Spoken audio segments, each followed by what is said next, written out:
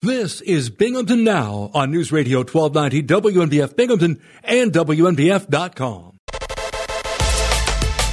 Where news breaks first. News Radio 1290 WNBF. This is News Radio 1290 WNBF News. Partly sunny and windy today, high near 32. Mostly cloudy tonight, chance of snow showers with a low around 23. Mostly cloudy Saturday with a chance of snow showers, high near 31. Sunday will be a slight chance of rain and snow showers with a high near 37. The city of Binghamton could start cracking down on people who illegally operate dirt bikes and all-terrain vehicles on neighborhood streets. Mayor Jerry Cram on Thursday said he's proposing a law to impose fines up to $1,000 for those who drive off-road vehicles on Binghamton streets. In a news release, Cram said city residents have voiced their frustrations with the excessive noise and public safety concerns caused by the illegal use of such vehicles. The mayor said the legislation he plans to send to city council would increase the consequences for people who break the law. The proposal would allow police to impound illegally operated off-road vehicles. An owner could be charged a $2,000 redemption fee along with towing and storage charges to get a vehicle back. All-terrain vehicles, dirt bikes, dune buggies, and go-karts are prohibited on city streets. Graham said the proposed law will be submitted for consideration at a city council work session on February 26th. February 13th, Binghamton Police Department received a 911 call reporting a man being held hostage inside of an apartment at 30 Edward Street. Upon arrival, patrols, the subject said the subject was reported to being held hostage, exited the building, and reported the suspect was still inside, armed with a handgun. Patrols contained the building and started an effort to evacuate anyone inside. The Metro SWAT team was called to the scene to assist due to the male being inside the apartment with a handgun. While efforts were being made to evacuate the building, the suspect exited the rear of the apartment and was taken into custody without incident. As a result of the search, warrant investigators located a loaded Taurus brand .38 special revolver, 2 high-capacity handgun magazines, handgun ammunition, and items used for weighing and packaging and cutting narcotics. As a result of the investigation, Keanu Downey was arrested for criminal possession of a weapon in the 2nd degree, menacing in the 2nd degree, criminal possession of a firearm, and criminal possession of a weapon in the 3rd degree. Downey was also wanted in the state of Pennsylvania for 2 extraditable warrants.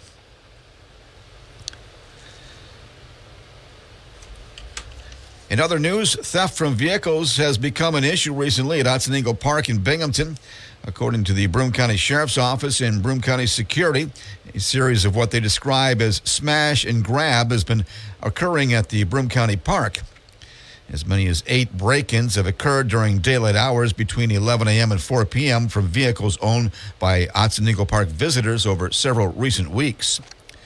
Vehicles have been reported with smashed windows and personal items taken, including wallets and purses, along with other valuable items that are visible to a thief. Broome County Sheriff's Office notes that detectives are investigating larcenies where valuables were stolen at the park and thieves utilizing ID along with other items found to withdraw thousands of dollars from the victims' bank accounts. While Broome County Security patrols Otsego Park regularly during the off-season months, due to the increase in thefts, their presence will be increasing. According to the Delaware County Sheriff's Office, a woman is facing a criminal possession of a controlled substance in the 3rd degree charge following a disabled vehicle investigation. On February 20th, 2023, deputies observed a vehicle with its hazard lights flashing in Route 17 in the town of Hancock. During the course of the investigation, drugs and drug paraphernalia were recovered. On August 10th of 2023, a sealed indictment warrant was issued for Jennifer Williams for criminal possession of a controlled substance in the 3rd degree, intent to sell. On February 7th of this year, Fallsburg Police Department located Williams and took her into custody. Delaware County Sheriff deputies were contacted about her being apprehended and transported her back to the Delaware County, where she was held in the Delaware County Correctional Facility without bail. And New York State lawyers said in closing arguments that a civil trial claiming a former National Rifle Association executive wildly misspent millions of dollars on private flights and other lavish perks at the group and its ex-CEO were caught with their hands in the cookie jar. Assistant Attorney General Monica Connell said Thursday the NRA was doing everything it could to deny and deflect the accusations of questionable spending. A lawyer for former NRA Chief Executive Wayne LaPierre dismissed the case as a witch hunt at the civil trial in Manhattan. And an NRA lawyer argued as the case was set to go to a jury that it could not be held accountable for its former CEO's actions. That's a look at news. For updates on local news, weather, sports, and features, open up the WNBF app and online at WNBF.com. This is News Radio 1290 WNBF. News Radio 1290 WNBF. I'm Bob Joseph. This is Binghamton Now, Friday, February 16th. 607-772-1290 is your Binghamton number. Binghamton number now. Binghamton Now number 607-772-1290. Feel free, call, and express yourself.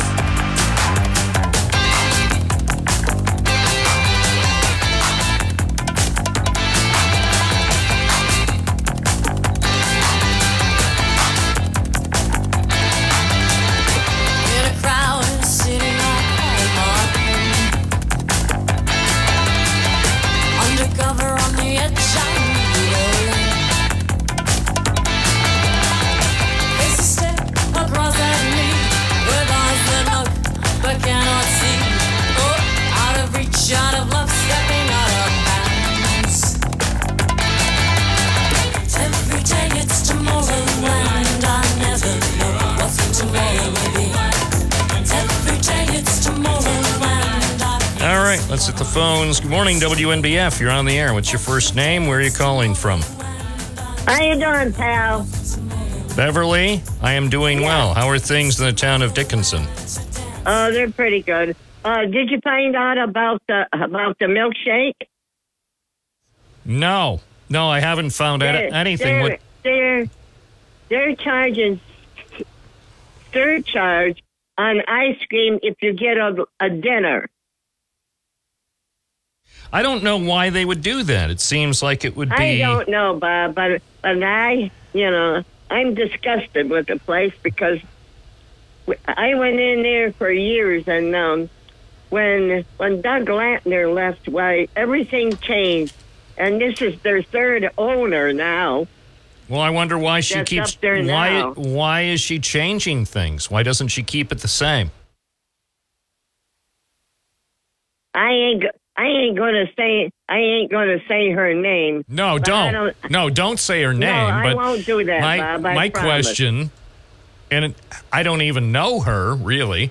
So my question, though, and this is just generically, why would she make any changes? Because to me, there is something so sacred about the Shamrock Shake. I mean, Shamrock Shake goes back decades. And Americans, oh God, yeah, years. Americans love the Shamrock Shakes. Oh yeah, they're good. They're not just good; they're great. We went to Owego and they didn't charge us that. A guy said to my friend, he said, "You guys want another one?" He said, "It's on the house."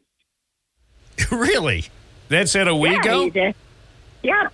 Well, then I'm going to go. That was at Arby's. I'm going to go to the nice, one. Though. He was an older man.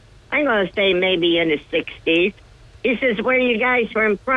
I said, "We're from Binghamton." He says, "Oh, come on up again." Now, according to the Wikipedia entry, it says Shamrock Shake is mint flavored. Yeah, it is. Oh, okay. Somebody said they took the mint out, and then it was just regular, like a regular vanilla shake with no mint. No, the ones in Owego are real good. They had mint on them. All right. Chocolate mint. Well, are they the best?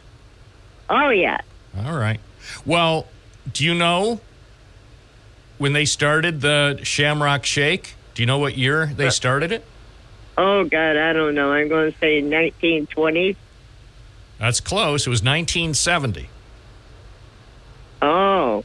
So they've had the Shamrock Shake, and according to Wikipedia, it was created by Rogers Merchandising in Chicago. Oh, wow. And guess what the original flavor was for the first Shamrock Shake? Yeah, those mint candies, they were good. The Right. guy said, he said, come back. He said, come back again, and I'll be in the house. Okay, well, that's good. He's nice.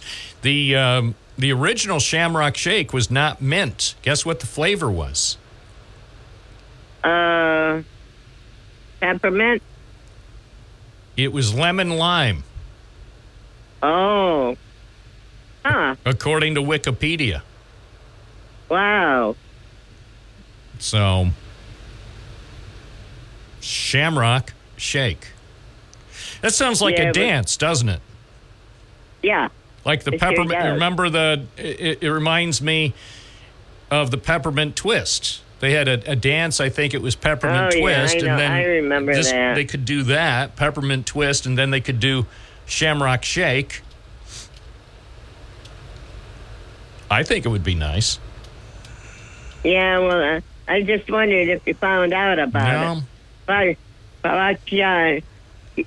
if you get the Shamrock Steak with a meal, you got to pay the surcharge. All right. Well, we're going to look into it, okay? At some point. And if our listeners may actually know the inside story. Yeah, we ain't gonna get it from McDonald's, that's for sure. It's You know, probably Bob, there's a third owner. Latner had it, and then two other ones had it. So actually, this is the second owner. right. The first owner backed out, I guess. Yeah. Well, it's a tough business.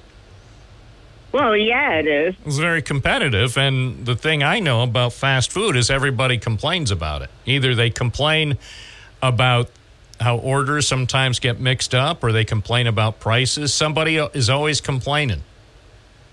I'll tell you, the best place to eat is Wendy's. Do they still have that Baconator? They have they had a sandwich and it was filled with bacon. I can't remember, Bob. I know they're advertised on TV. Yeah, I And think so it was. It seems like it was something that was invented by the American Heart Association. Oh, They had a Baconator, and I think I don't know if they what do they put in, like 12 or 14 slices of bacon? I don't know. boy. I think on the prototype, they used a lot of bacon, and then somebody from the Cardiac Care Center said, you would do well to cut back on the bacon because of liability issues. oh yeah. I miss the Spot Restaurant. I go past there occasionally, and I miss it. Well, does it look like it's going to reopen? I don't think so, Bob. Oh, dear. I doubt it. All right. Got a for sale stuff up there. Okay, have a good day. You too. Thank you. It's 9:17. This is Bob Joseph. The all-new dance craze, the Shamrock Shake, starring Taylor Swift. It's probably what they're going to do in Joe Biden's campaign commercials. All the rage. The Shamrock Shake, starring Taylor Swift, encouraging young Americans to vote for Scranton Joe. From the Galt Auto Studios, this is WNBF News Radio AM 1290. Also available at 92.1 FM. Reserve your new Toyota at Galt Toyota. First News Binghamton. News Radio 1290. WNBF.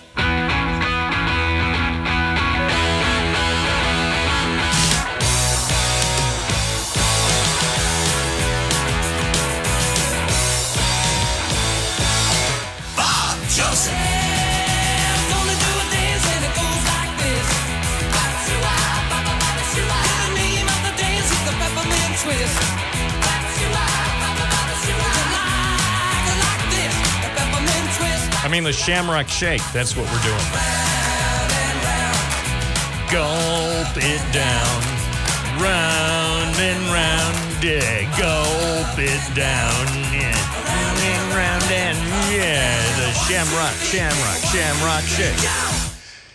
All righty. It's going to be one of those programs. Joe and Owego, good morning. Good morning. It sounds like my early drinking days, but we don't go into those. Yeah. What happens in Binghamton stays in Binghamton. What's on your mind? This all happened in Tioga County, but we won't go any further than that. In the hopes of being able to communicate constructively, I'm looking at an article printed by the American Immigration Council, an analysis of the Senate border bill. The reason I bring this up is on Joe Scarborough 2 days ago, he was raging against the Republicans because they destroyed an attempt to blah, blah, blah, blah. And yesterday morning at 11:30, someone came on and said, yes, they destroyed this potentially first, deal. If we all are looking at the same source of information, and this seems to be fairly valid, then we can all talk about positive aspects, negative aspects, and make it a constructive conversation. And I give this to you and to the caller at 11:30 yesterday and say, let's all use this as a basis for identifying positive aspects, negative aspects, and so forth. Just an attempt to make things constructive, positive, and eliminate a whole lot of wasted time. All right. Sounds like an idea. Thank you, Joe. American Immigration Council. All right. That is the website. All right. Thanks And very keep, much, Bob. keep an eye on that big strawberry there so it doesn't blow into the river. I'm a ways away from Okay. Thanks, Joe. Thank you. Yep. Goodbye. Bye. They have a big strawberry in Owego. I don't know. I think it's put there by the big strawberry cartel, the American Strawberry Association, in conjunction with their local, state, and national partners, encourages all Americans to eat more strawberries. Oh, my gosh. It's only 4 months till the Strawberry Festival. I can't wait. Strawberry Festival in Owego with the fireworks, the pageantry, and, of course, the crowds. The coolest crowds in America's most colorful village. Let's see what else is going on. Oh, let's take a look at WNBF.com, one of America's best websites, in my personal opinion. First, the Felix Roma Bakery property sold. As many people expected, sold to the National Pipe and Plastics Organization. More pipes, more plastics, more PVC. 3-acre Endicott site where the Felix Roma and Sons Bakery had operated for several decades has a new owner. Of course, the entire process since last May has been shrouded in secrecy.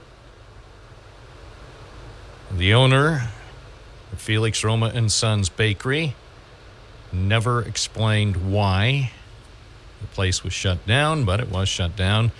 I believe there were about 25 people working for Felix Roma and Sons Bakery at the time that it was closed. The final loaf of Italian bread was baked there in late May of last year. I miss it. I miss the steak rolls and the submarine rolls and the onion rolls. But most of all, I miss the Italian bread. But you can always Get other bread. Not real good Italian bread like Felix Roma had. Well, okay. You can always go to Jimmy Roma on Nanticoke Avenue.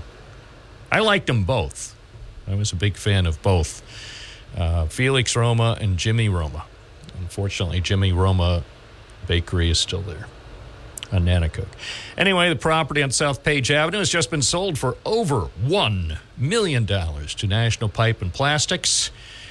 You may recall when the company first moved into West Endicott, they were not welcomed with open arms. A decade ago, some West Endicott residents put up a fight to keep National Pipe and Plastics out of their neighborhood. As you can see, that fight proved to be unsuccessful. So now there are tons and tons and tons of colorful PVC pipes piling up.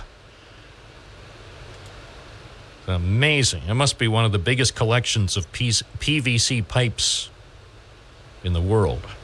And there they are. You gotta sell tours. It's a tourist attraction. Take a look at our PVC pipes and look at the colors.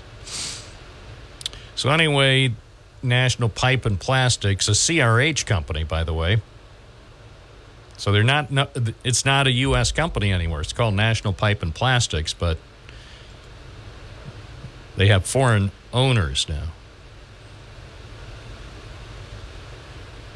The foreign-owned National Pipe and Plastics Company. So now they have purchased the Felix Roma and Son property just across the tracks on South Page Avenue. What are they going to do with that? Are they going to reopen the bakery? I hope, personally, this is just my personal hope, that they'll reopen the bakery and sell Irish bread, Irish soda bread, and Italian bread, and Canadian bread. All sorts of breads from around the world at the new West Endicott Bakery. Wouldn't that be great?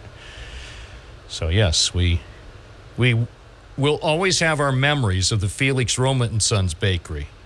I mean, my memories not only include the beautiful bread, but the beautiful and delicious pizzas. Sometimes we would get half a sheet. Sometimes, if we were really hungry, we would get a full sheet at Felix Roma.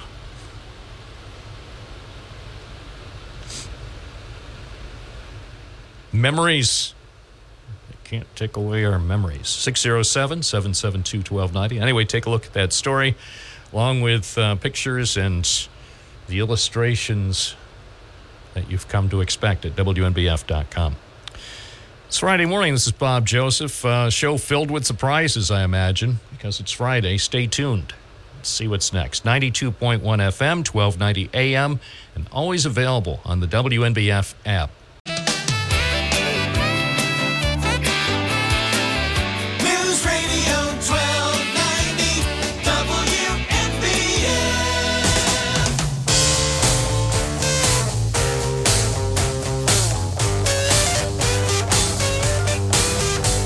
Together we'll stand, divided we'll fall.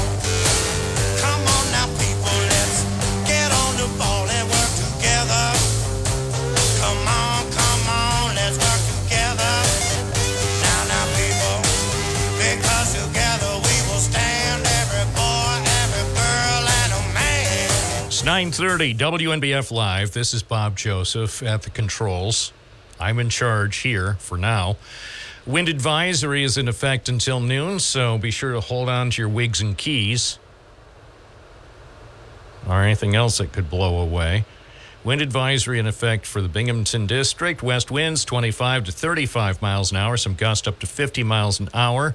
Gusty winds could blow around unsecured objects. Tree limbs could be blown down, and a few power outages may result. The highest winds are expected through mid-morning, so now is the time when all good people pay attention to the wind. According to the National Weather Service, use extra caution when driving, especially if operating a high-profile vehicle, and secure outdoor objects if they haven't already blown away. So here is the forecast. Partly sunny and breezy today, high 34. Cloudy tonight with snow showers, low 23. Snow accumulation less than an inch. Mostly cloudy tomorrow, snow showers likely early in the day, high 31. And the outlook for Sunday, mostly cloudy, some rain and snow showers, and a high of 37. Right now in downtown Binghamton, it's 30 at News Radio, WNBF. Oh, it's -1 Celsius for the Celsius crowd. Well, we don't like Celsius. It's part of a plot. Power outages. NYSEG has reported about 1,100 customers without power in upstate New York. Only one, though, in Broome County at the moment. One in Broome County, and that is in the town of Lisle. None in Tioga County, 70 in Shenango County, and 574 in Delaware County, including Middletown, Hancock, Andes, and Roxbury. It's 9:33, WNBF Live with Bob Joseph. Good morning, you're on the air. What's your first name? Where are you calling from? Yeah, good morning, Bob. It's Dave from Vestal. Hello, Bob. Oh, hi. Hi. Hey, have you noticed, I don't know if you saw the news or not, I know you don't have time to absorb everything, but did you see who just spent $400 million to dabble in the radio business?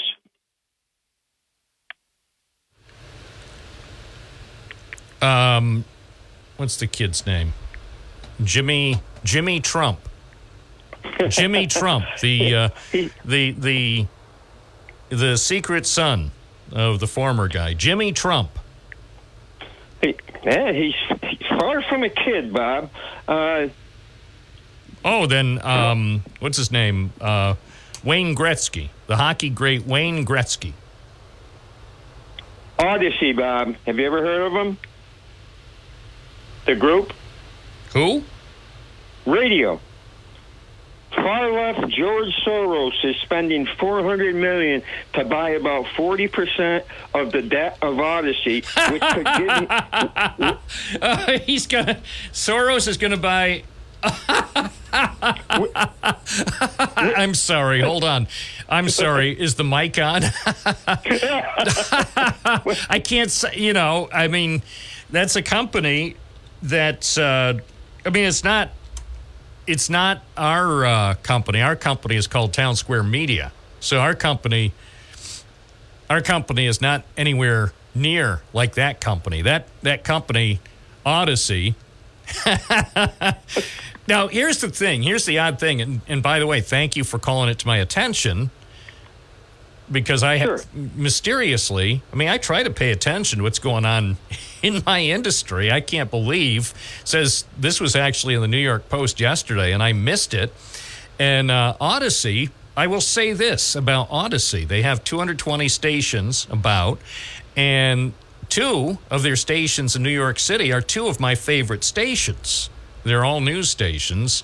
WCBS 880 and 1010 Winds. They're great news stations, but they've been facing challenges, and I think it was just over 2 years ago, Odyssey, because they needed to cut costs, they combined their newsrooms. They used to have two competing newsrooms and different sets of anchors and reporters for each station. Well, that's all changed because they needed to take steps to reduce their costs because they do have a high debt. But you're pointing out that this George Soros fund may take control of the second largest chain of radio stations in the country, Odyssey. I had no idea.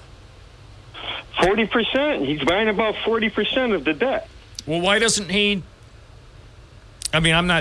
I can't talk. If there were negotiations between me and George Soros, I certainly couldn't talk about anything until it was finalized. But say, why doesn't he buy, I don't know, like WNB? Can you imagine George Soros? Mysteriously, our company can't remember how many stations Town Square Media has, but our company, I think, has more than 200 stations at last count. So what if George Soros just decides, I've listened to that kid on Binghamton Now, and I like him. So I think what I'm going to do is buy WNBF. Can you imagine? There'd be dancing in the streets. Well, Bob, conspiracy theorists are already beginning. The reading I've been doing, that you're saying this is a frightening prospect for conservatives. One insider close to the situation, noting that he was a Republican, said he believed it was possible Soros was buying the stake to exert influence on public opinion in the months leading up to the presidential election. The source. I like what the source said. She said this is scary. It's like, why? How could this possibly be scary? What is she afraid of?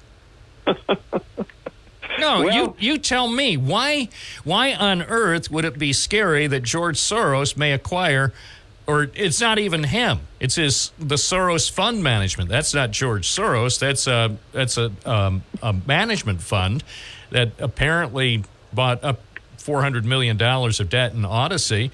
That's not scary. That could potentially be good. It could save the radio stations that may have been in danger of being exposed to further cutbacks or maybe even being shut down. This, aside from it's hardly scary. This shows, in my opinion, that somebody who is.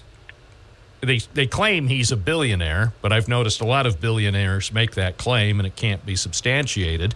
A person who claims to be a billionaire has bought up this debt, and it probably is good. It probably will save American jobs.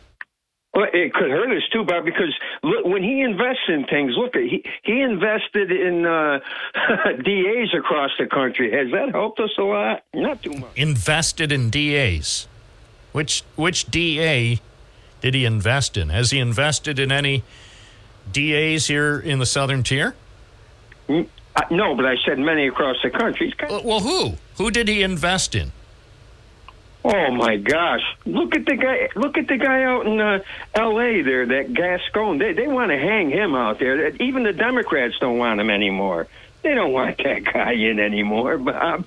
That guy's worthless, and it hurts the people, and it hurts our country. And there's other DAs that he invested in that backed all around the country, Bob. So that has hurt us.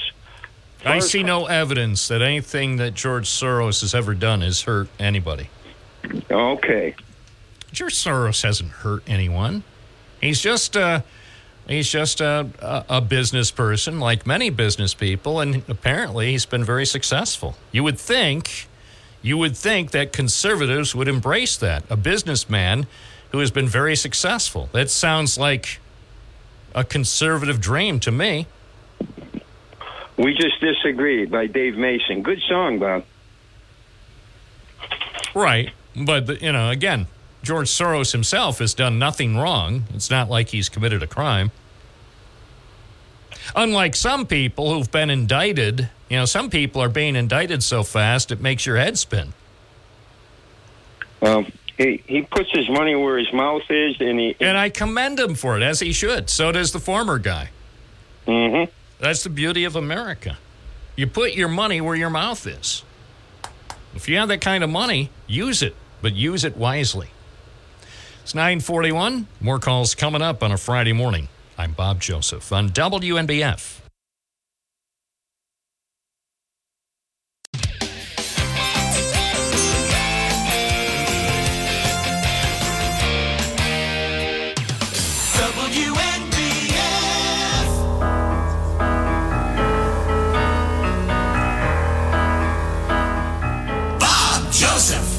When you're alone and life is making you lonely, you can always go downtown.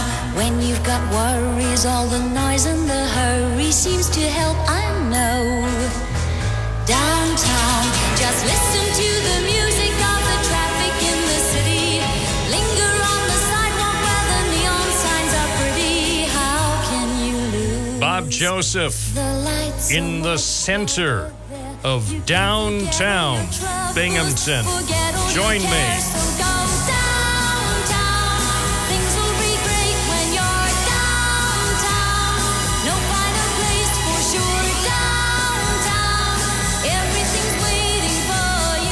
I love the downtown sound. All right, let's go back to the phones. John in Binghamton, good morning. That song was written and arranged by the great Tony Hatch, an underrated arranger. A lot of clever stuff in his records. It's just a beautiful song, and hard to believe that song is 60 years old. You know how that song came about? No. He went looking for songs, which all the English producers did, to the Brill Building. You know, that was Barry Mann and Carole King and all the great writers. And he made a trip to hear some songs, and he couldn't find anything. So he said, well, I got to write one myself. Well, I'm looking at that now. Yeah, it's that was his first visit to New York City. According to the Wikipedia entry, he spent 3 days in New York City in search of material from music publishers for the artists he was producing. He said, I was staying at a hotel on Central Park, wandered down to Broadway and Times Square, and naively I thought I was downtown. I love the whole atmosphere there, and the music came to me very, very quickly. Oh, well, now I know the rest of the story. He said, standing on the corner of 48th Street waiting for the traffic lights to change, looking towards Times Square, when the melody first came to me, just as the neon signs went on. Yeah. I love it. That's when music was dynamic. If you notice now, music is just people singing over to tracks. Well, and a lot of people I know point out with current music, for example, say what you might see on the New Year's Eve presentation now with Dick Clark, almost all the music has no hook. It's like, what is this? There's nothing.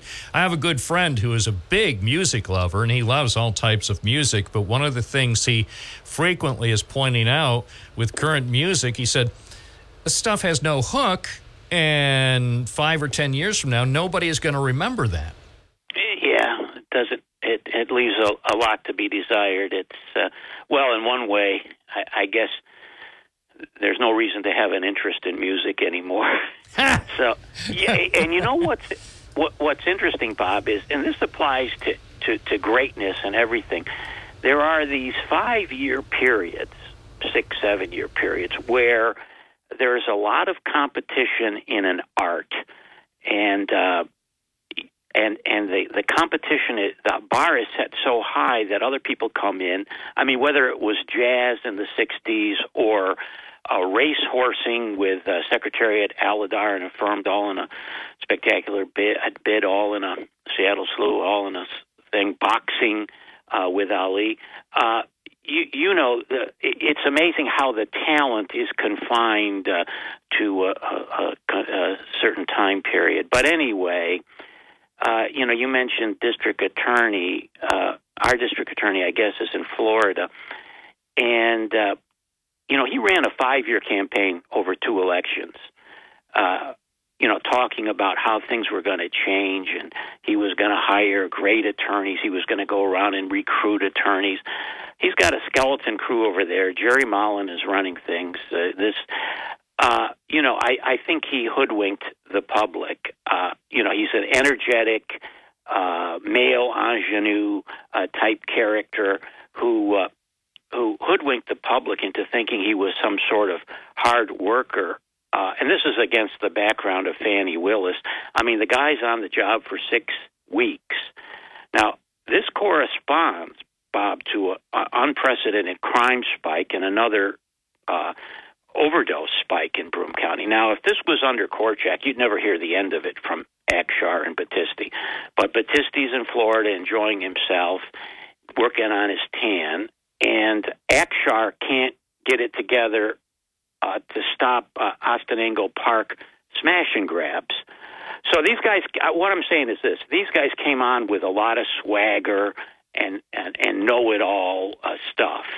And they're not any better or maybe substantially worse than the guys that they replaced. I mean, they're salesmen. Just getting back to Soros for a second, there is a connection to Soros from Broome County. The first deputy county executive, Stuart Paprin, went on to find fame and fortune with George Soros. I think he still has a connection on the foundation. But so maybe then maybe George Soros is maybe well Stuart Paprin could call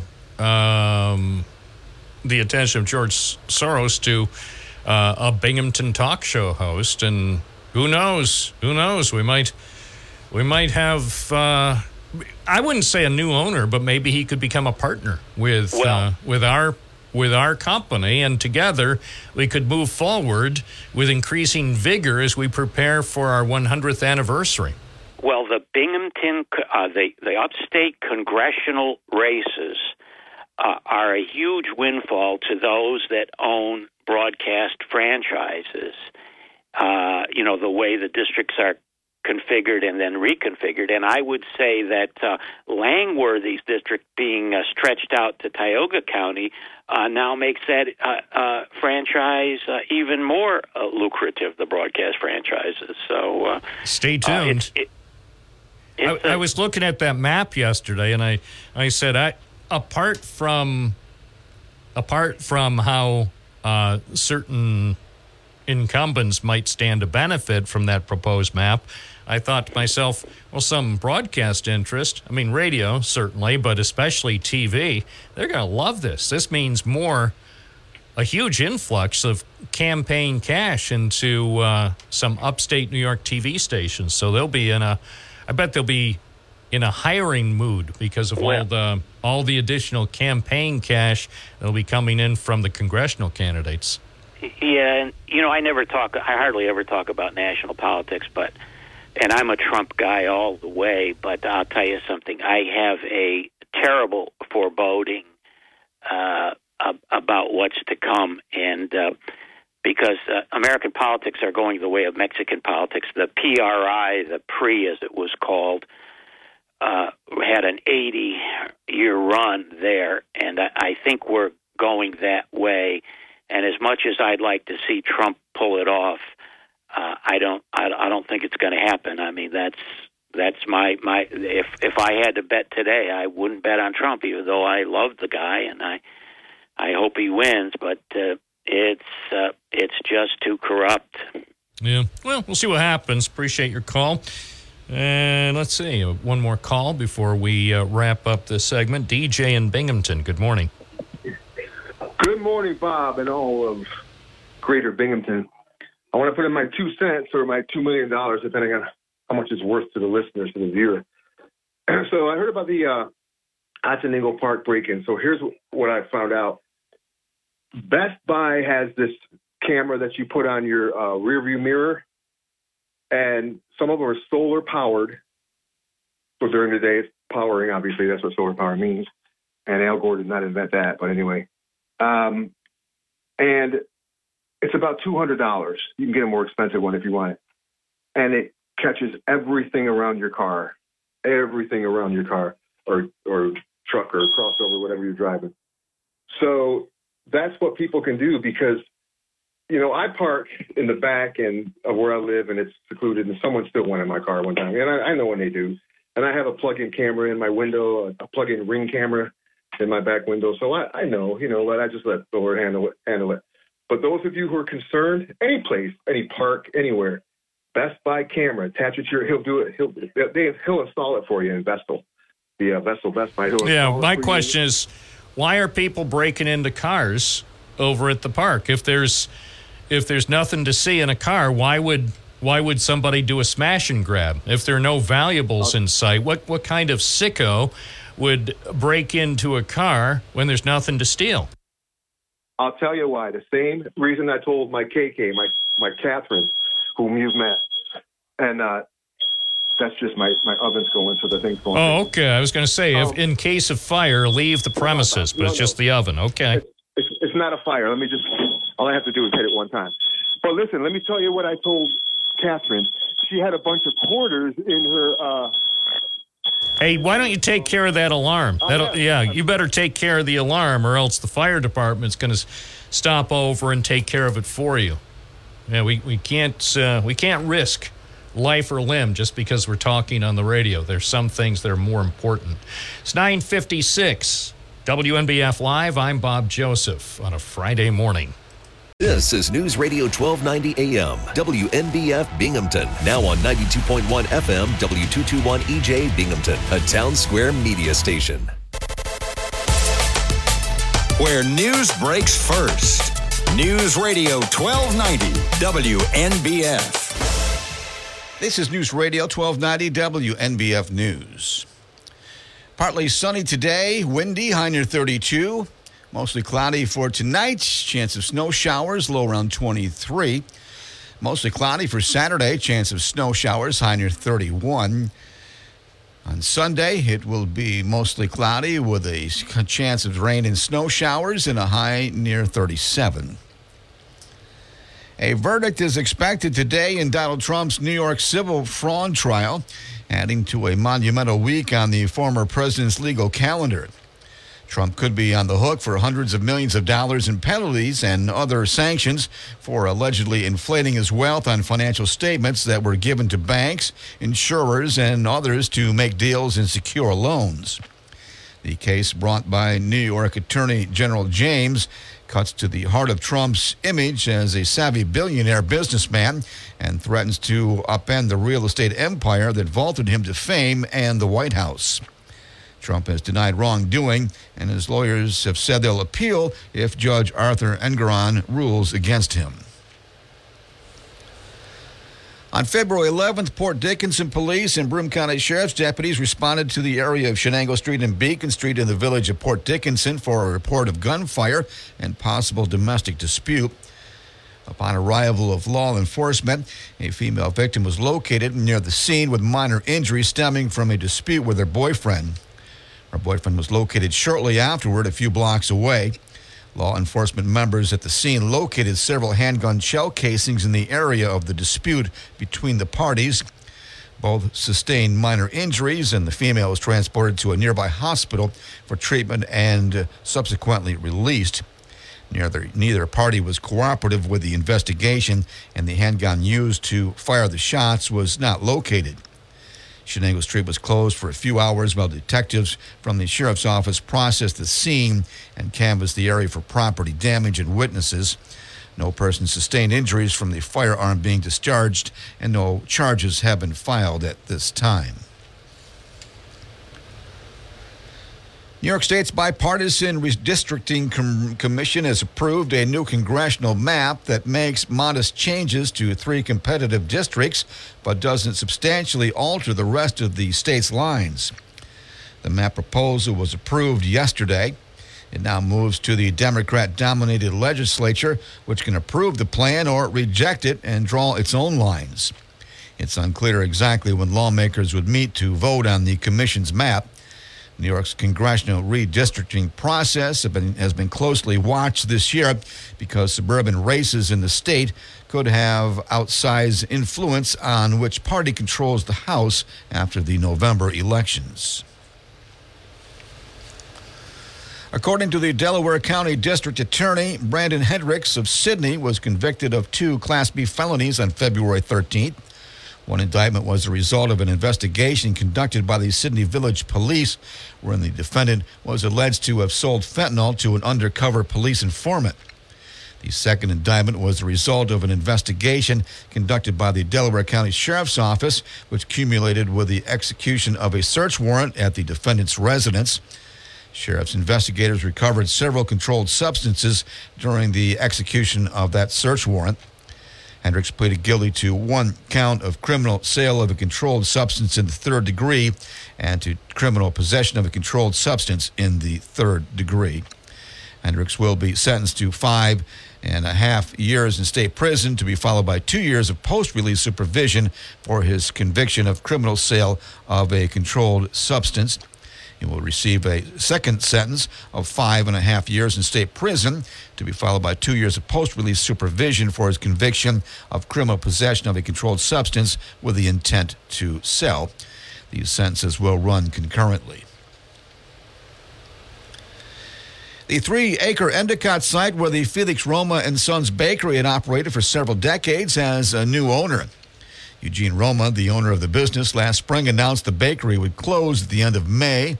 The company employed about 25 people at the time. Roma has told WNBF News that the move to shut down the family business was very emotional, but he did not say why it was closing. The property on South Page Avenue has been sold for just over $1 million to National Pipe and Plastics. The industrial firm moved its headquarters from Vestal to West Endicott in 2021. A National Pipe and Plastics office building is located just north of the Felix Roma property. The company operates a factory which makes polyvinyl chloride pipes to the west of its headquarters complex. National Pipe and Plastics President Matt Siegel was not available Thursday to discuss the company's plans for the property that had been owned by Felix Roma for the past 55 years. That's a look at news. For updates on local news, weather, sports, and features, open up the WNBF app and online at WNBF.com. This is News Radio 1290 WNBF.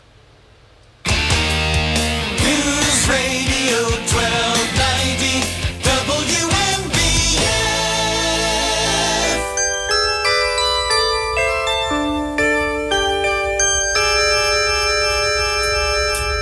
The Whiz Kids had won it, Bobby Thompson had done it, and Yogi read the comics all the while. Rock and roll was being born, marijuana we would scorn. So down on the corner the national pastime went on trial. We're talking baseball, Klazuski, Campanella, talking baseball. The man and Bobby Fella, the Scooter, the Barber and the Nuke. They knew them all from Boston to Dubuque, especially Willie, Mickey and the Duke. Binghamton Now, I'm Bob Joseph, and we're talking baseball because baseball is almost here. We're joined in the studio by David Sabatka, the owner of the Binghamton Rumble Ponies. Good morning. Good morning, Bob. Thanks for having me. Welcome back. Good to be back.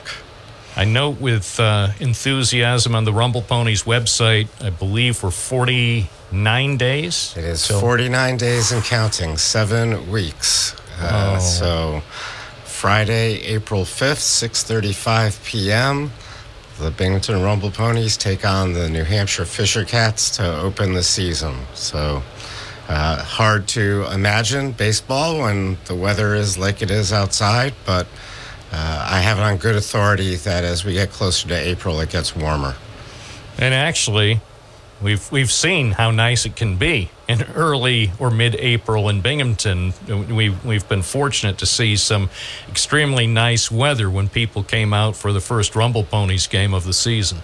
Our first 2 opening days were 65 and 70 degrees. So we put in an order for that again. We'll see how delivery is. Well, as long as there's no blizzard condition, as long as the game is held, I know where I'm going to be at about 6 p.m. on Friday, April 5th, and also scheduled fireworks. I love fireworks at the ballpark.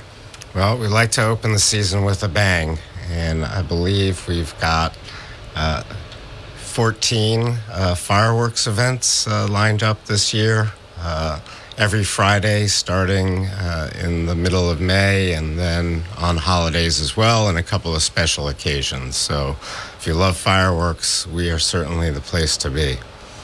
So tell me what things have been like during the first few years of your ownership of the Rumble Ponies. When was it officially announced that you had acquired the Binghamton AA Baseball Club? It was right before Thanksgiving in 2021, Bob. So this is our 3rd season that we're starting. The experience has been everything from exhilarating to humbling. So we are very appreciative of our fans and our sponsors and the community and how it has been supported and how Karen, my wife and co-owner, how we have been embraced by the community here. Humbling in that you try a lot of things to try to make the ballpark a more welcoming and entertaining place. A lot of them have worked. A few of them haven't. But I'm very grateful that our fans, like your listeners, don't seem to be afraid to share their feedback. And the thing is, and I experience feedback as well on a regular basis on and off air, I try to keep the feedback in proper perspective, even if it's, shall we say, potentially harsh at first blush. I understand when it comes to feedback, if they're talking about a radio program or a baseball, minor league baseball stadium, at least they care. The most important thing is they care to express an opinion. You may not necessarily agree with the opinion, but they care enough to at least weigh in, and I think that's critical. I think if people don't care about a baseball team or a radio program, you'll know that because you'll hear no feedback, good or bad. Correct. We want sounds, and that's why I'm grateful for the feedback. And of course, we don't look at every individual comment by itself. We look for themes in the feedback about things that we can improve or things that people like that they want us to do more of. And to that, point, really ever since we got here, we've spoken to a lot of people who miss the Binghamton Mets and rue the day that the Rumble Ponies came into existence. And I can appreciate that, even though it's now the Rumble Ponies and it will remain the Rumble Ponies. But this year, we decided to play a few games as the Binghamton Mets, and we're bringing back those kind of vintage uniforms. And we will have our Father's Day game. We will be playing as the B Mets. We'll also be featuring a very, a bobblehead that's very on point for that day. It features two Acuñas who played here. Of course, Ronald Acuña is the star right fielder of the Atlanta Braves, most valuable player. But Luis Angel Acuña, his brother, played here last fall or last summer, and we expect him to start with us again this spring. His father, Ronald Sr., also played here, so we're doing a first-time bobblehead for Father's Day featuring both Ronald Sr. and Luis Angel together. Sounds great. I'm looking forward to seeing the Binghamton Mets logo back on the field. I fully appreciated the renaming competition, and it certainly did succeed in getting Binghamton some media attention across the country, maybe even around the world, because I remember opening up the New York Times one morning and seeing a big spread about the name options. I thought, I think John Hughes, who owned the B Mets at the time, I think that's one of the things he was hoping to accomplish, and in that sense, mission accomplished. And a lot of teams, of course, not just in the Eastern League, but around the country. A lot of minor league teams have managed to go to incredible success with their unusual names. And it's not just fascinating to people who follow the team, but some people who just are interested in buying shirts or caps or other merchandise with the a team logo on. It's distinctive, and you're right, it earns us national media attention. But we've also seen a trend over the last couple of years where Little League teams from around the country are starting to take on the Rumble Pony name. So we're spreading the word about Binghamton and the Rumble Ponies across the country, and hopefully we'll be sweeping across the country with our name and our merchandise in the near future. Speaking with David Sabatka, the owner of the Binghamton Rumble Ponies, on this Friday morning. 7 weeks till opening day. Glad the season is going to open at home for the Rumble Ponies this year. Yeah, it's a change. It's going to be a short series, three games, and then we hit the road. but it's good to be the opening act. And it's against a good opponent, the Toronto Blue Jays AA team, which always seems to be loaded with talent. Has brought names like Vlad Guerrero and Dante Bichette through Binghamton in the past. What's going on at the stadium? People driving past Marabodo Stadium on Henry Street have probably noticed a fair amount of construction activity. Yes, it's been busy, and it's really accelerated over the last few weeks. So we had a couple of very large projects over the winter. The biggest was really addressing some drainage problems that we have in the stadium and on the field. And so we've been digging up holes and putting in temporary water storage tanks that will allow us to capture water that would otherwise stay on the field and in the environment of the dugouts, and wait until the city storm sewer system has enough takeaway capacity that we can put it back in.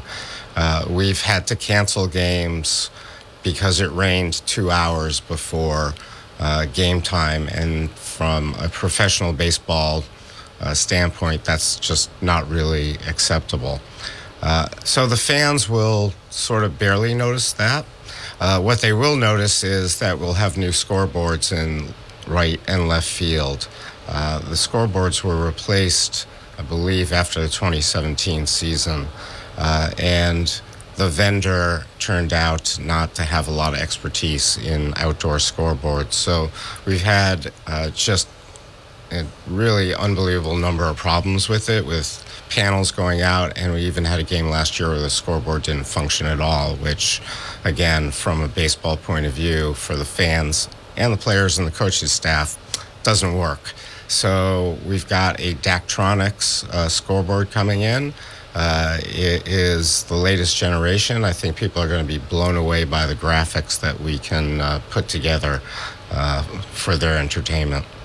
What other changes are in the works, either things that fans might notice or maybe fans will not notice but might be interested in?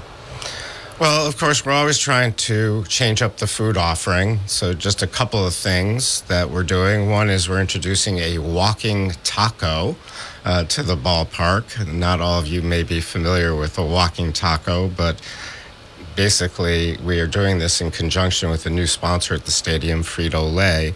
You lengthwise open a bag of Fritos, so not from the top, but lengthwise.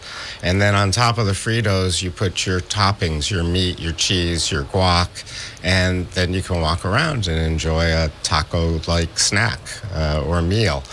So that will be done out of a cart on our first base concourse. And then we're bringing back soft serve ice cream, again, listening to our fans. They have been bemoaning the fact that there's no soft serve in the stadium.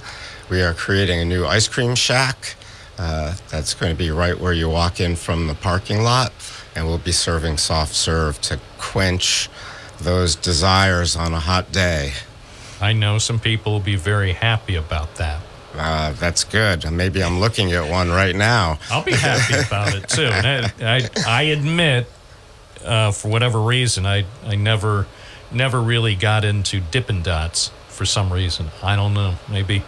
Maybe because I always was too curious about the technology behind the production of Dippin' Dots. I mean, it's fascinating the way they're made, but I don't think I ever got comfortable eating them. Yeah, well, they're very popular, and we will continue to sell them throughout the stadium. I think the kids seem to love them. Love Dippin' Dots. It's you don't have to understand it to appreciate it. That's right. I love radio, but I'm not really sure how we get the signal from here in the Binghamton Now building out at 92.1 FM or 1290 AM or on the app. I have no idea how it works, but somehow it does it, and I'm glad. In terms of overall the facility, we talked about the construction work that's being done, including specifically to address drainage issues. Will there be anything as you look ahead for the next year or two after these projects are done that likely will be needed to keep the city-owned stadium up to snuff? I think the one project that will need to be addressed is the turf field itself.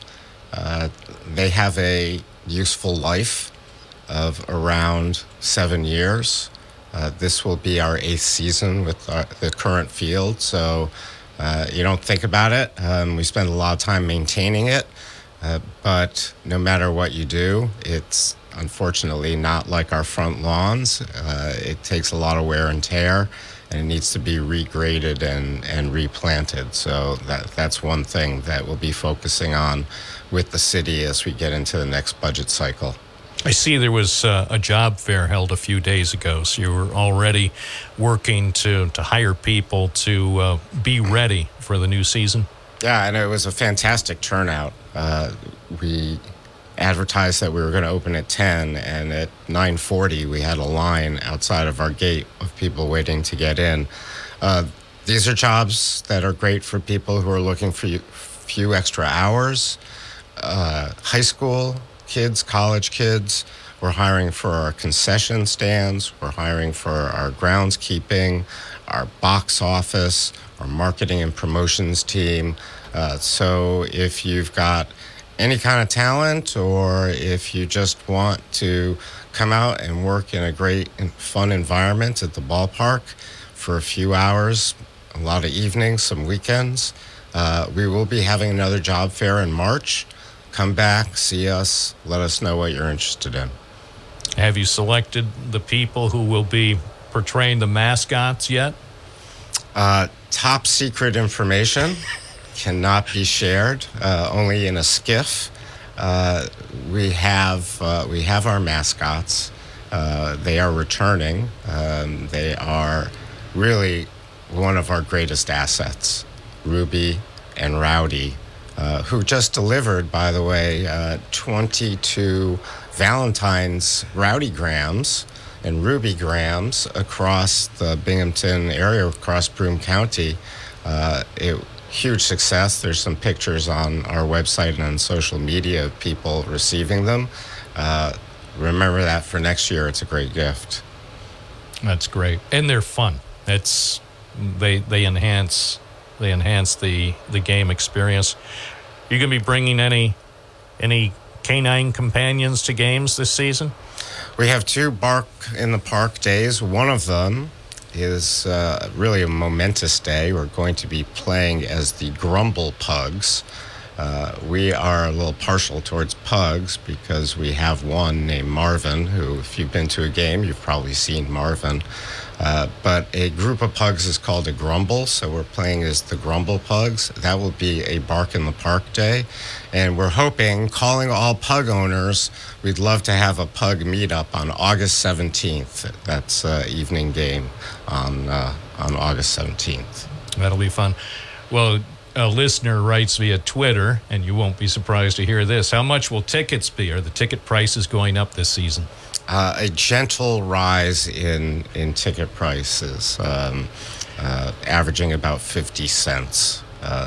Just, as labor goes up, our costs go up, and so we do our best to keep things down. What we are showing people, or trying to show people, that that ticket amount is not all for us to keep. That includes tax. So, we're trying to be a little more explicit about what the state gets and what we get. And I assume, but I'll ask you directly, because of the cost of everything going up as far as food prices and indeed generally wages, I would assume that the cost of some of the food and drink at concessions would be going up as well? Some items. I mean, we're really trying to hold the line, as we have been trying to do since we bought the team. Our mission is really to provide affordable family entertainment And so we try to do that to the best extent that we can, remembering that it's a stadium venue and these things are expensive to operate. What are your thoughts about security? Unfortunately, a week ago today, and this had nothing to do, of course, with the stadium, but the location was sad to note, just outside Mirabido Stadium, between the stadium and the post office, there was a fatal shooting at just before 5 o'clock on a Friday afternoon. I know some people who are concerned about coming to downtown Binghamton in the aftermath of that shooting. And I'm sure that potentially some people who would be going to baseball games this season might be concerned about the security for themselves and for their kids. Yeah, this obviously a very sad event, random as to where it took place. I think these two cars were racing throughout Binghamton, and that just happened to be the point of contact. We will work with the city. We always have a police presence in the stadium and around the stadium, and we will work with the city, making sure that the public sees that presence so that they feel like it's a safe place. Of course, you can always park in our parking lot and not have to, traverse,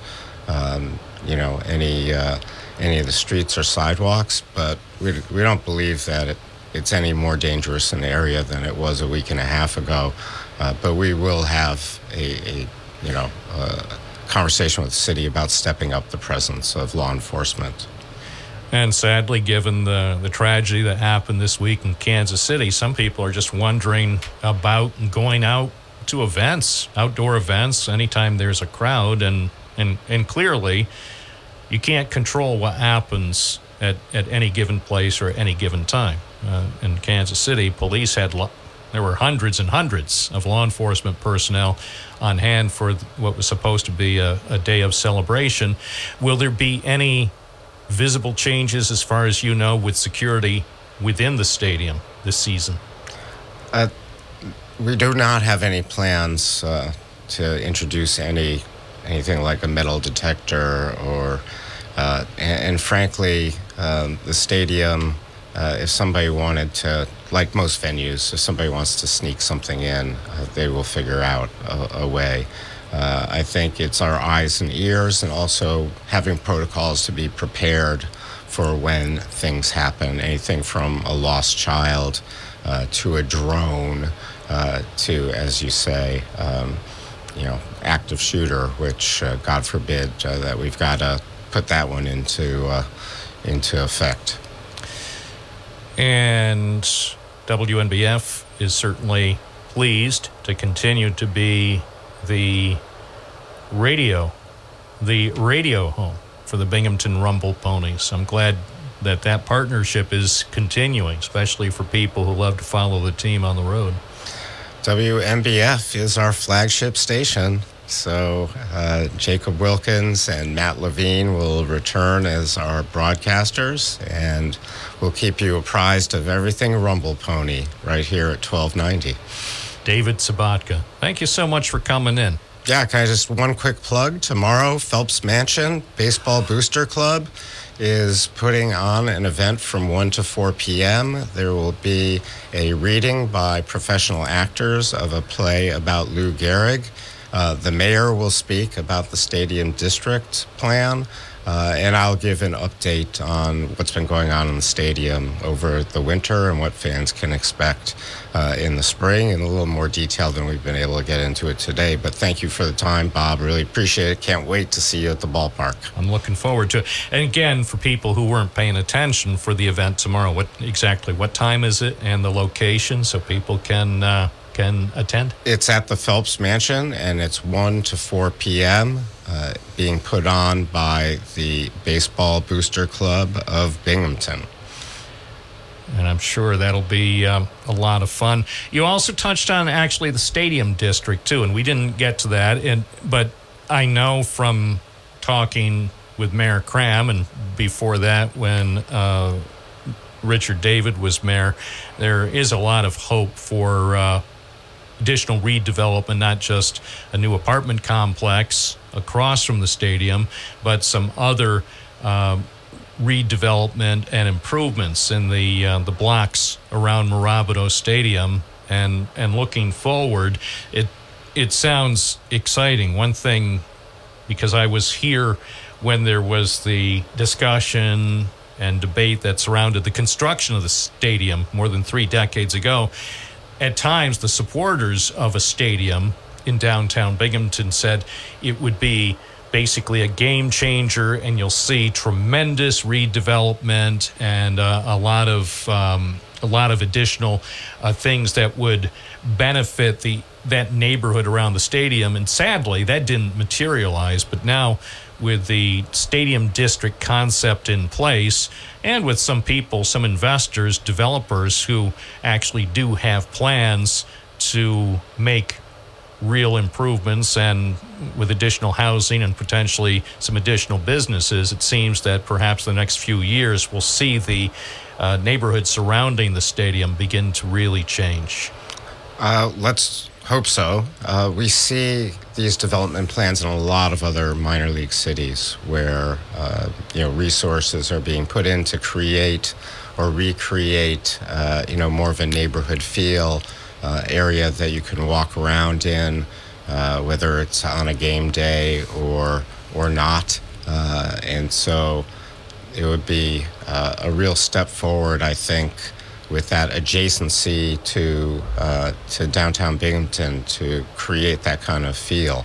And of course, those houses across from the post office are now belong to the city too. So we're hoping to see some redevelopment there, because that's been a bit of an eyesore for a while.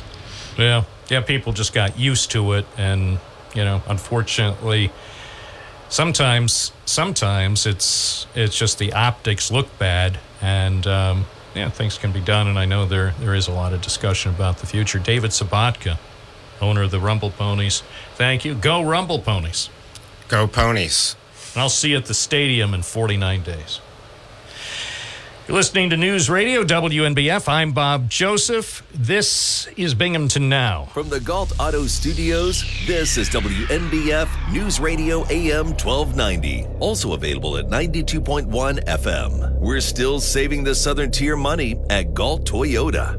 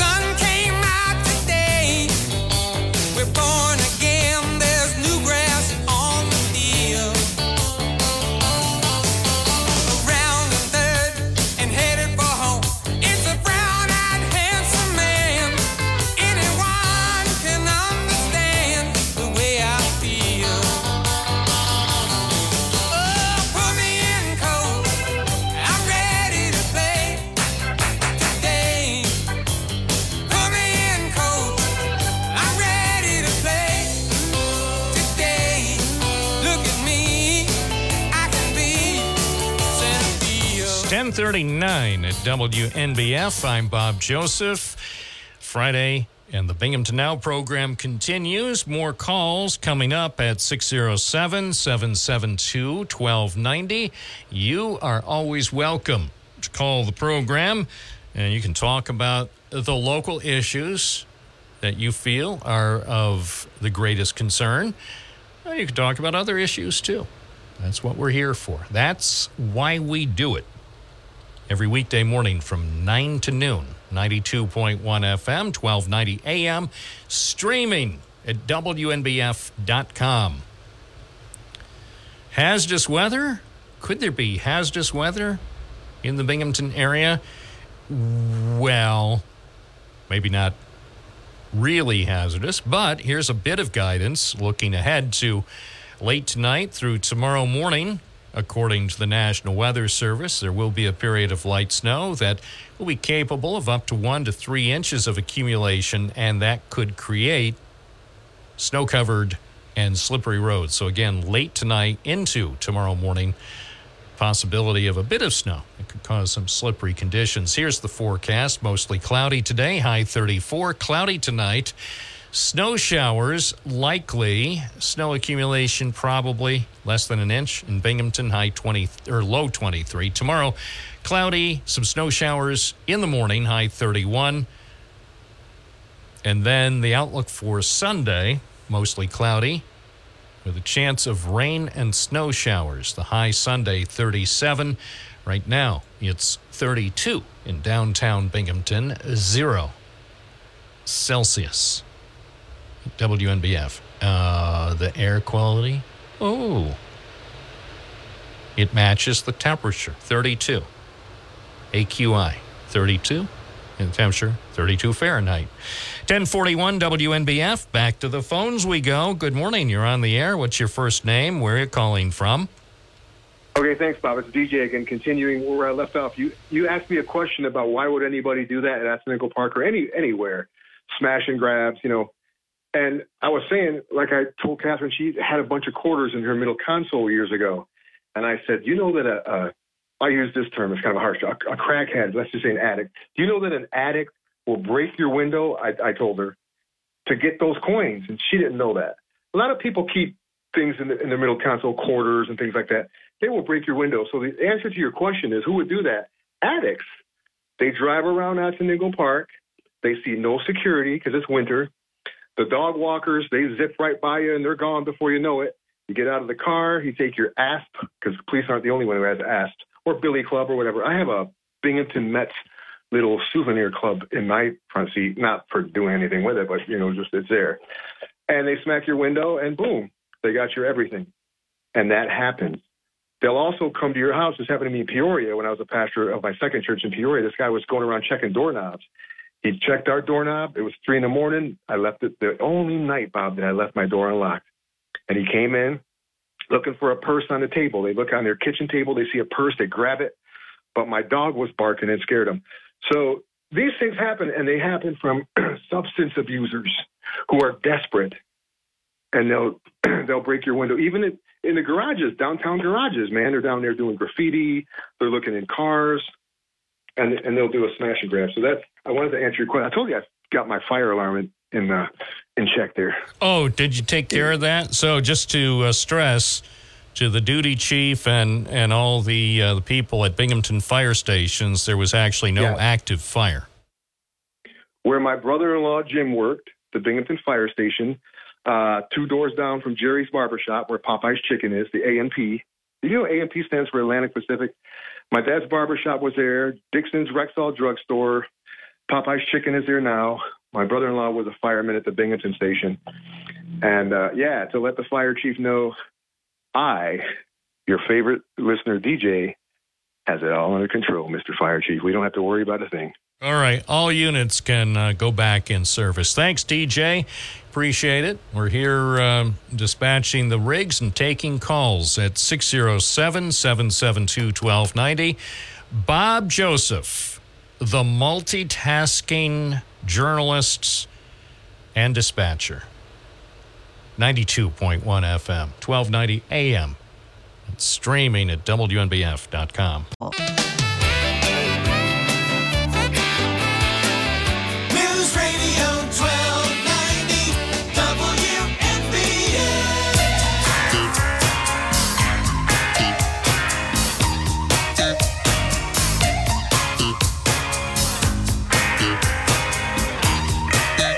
WNBF Live. 1047 with Bob Joseph on your Friday morning.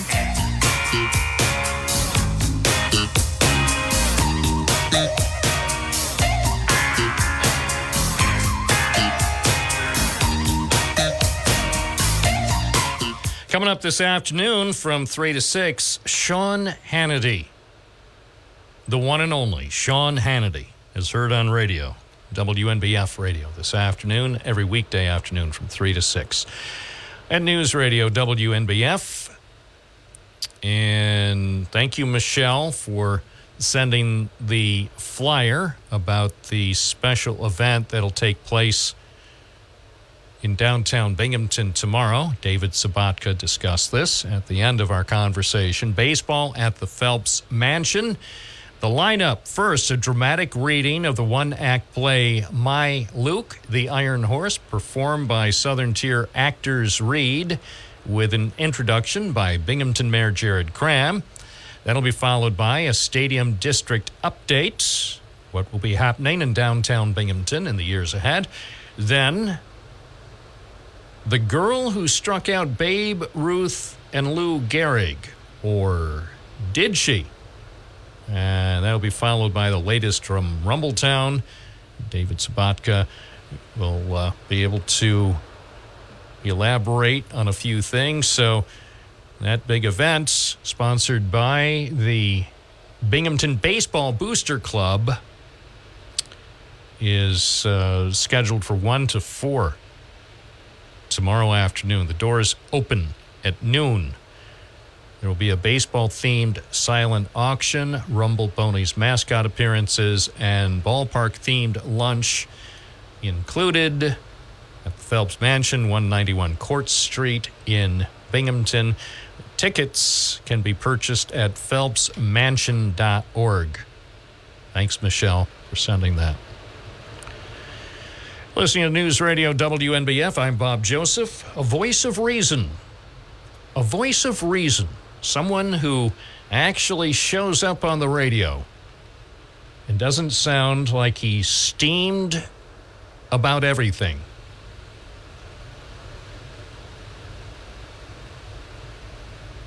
Maybe just about one thing a day. Sometimes I turn on some of the shows and people sound like they're so mad. And I think, that can't be good for your health. Well, I don't know, but I'm mad. Mad at everything. I'm more angry than Howard Beale ever dreamed of being. It's 10:50 WNBF, Friday morning. We're enjoying life on the radio. News Radio 1290 WNBF. 10:52 WNBF Live. I'm Bob Joseph. Thank you, John, for sending something from the Washington Times.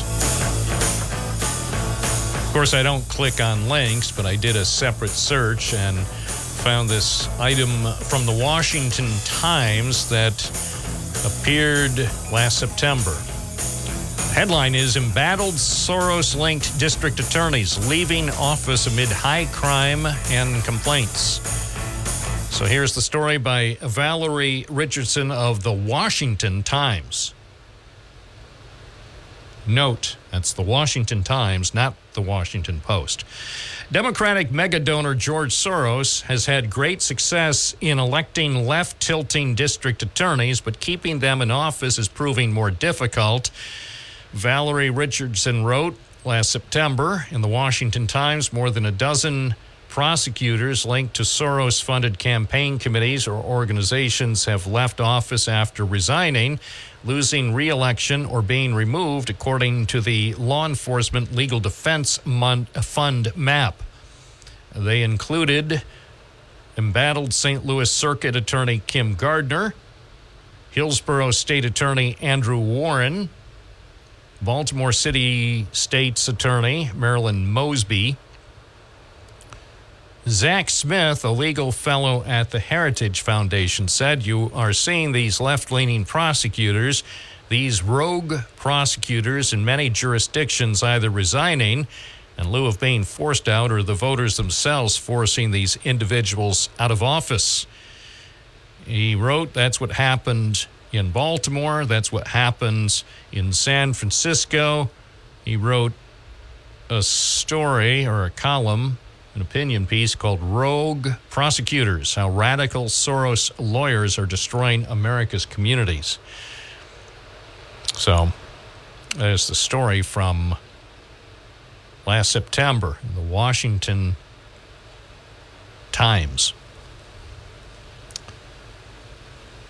Let me click on the map, see if we have any Soros-linked prosecutors here. Soros-linked prosecutors. I can't tell where that one dot is. It's close to here. Maybe it's Ithaca. So, anyway. So, watch out if you're a Soros-linked progressive prosecutor. I guess the message from the Washington Times and from this Law Enforcement Legal Defense Fund, you better watch out. Coming up next hour, more calls. We'll be looking forward to talk about the topics that you love to discuss. It could be anything.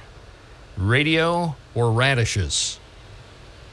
What's on your mind? Give us a call next hour on the Friday edition of Binghamton Now. I'm Bob Joseph on WNBF. This is News Radio 1290 AM, WNBF Binghamton. Now on 92.1 FM, W221 EJ Binghamton, a Town Square media station.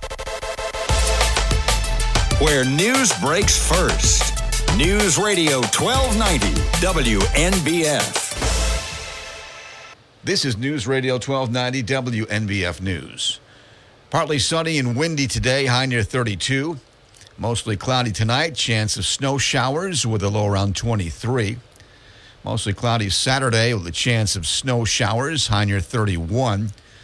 Sunday will be a slight chance of rain and snow showers with a high near 37. The city of Binghamton could start cracking down on people who illegally operate dirt bikes and all-terrain vehicles on neighborhood streets. Mayor Jerry Cram on Thursday said he's proposing a law to impose fines up to $1,000 for those who drive off-road vehicles on Binghamton streets. In a news release, Cram said city residents have voiced their frustrations with the excessive noise and public safety concerns caused by the illegal use of such vehicles.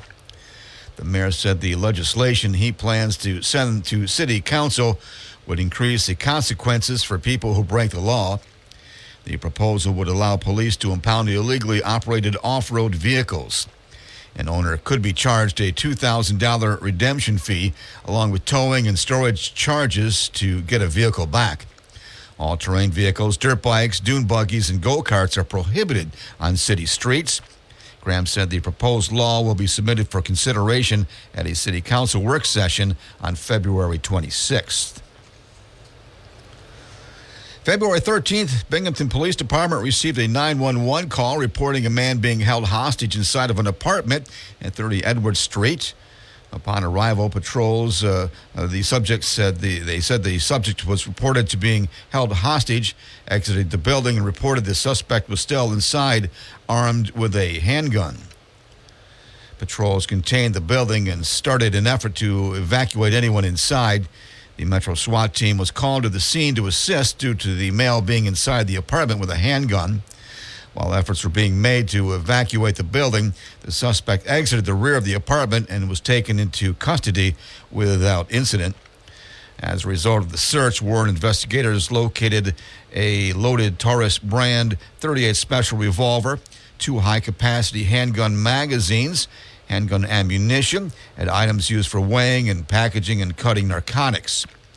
As a result of the investigation, Keanu Downey was arrested for criminal possession of a weapon in the second degree, menacing in the second degree, criminal possession of a firearm, and criminal possession of a weapon in the third degree.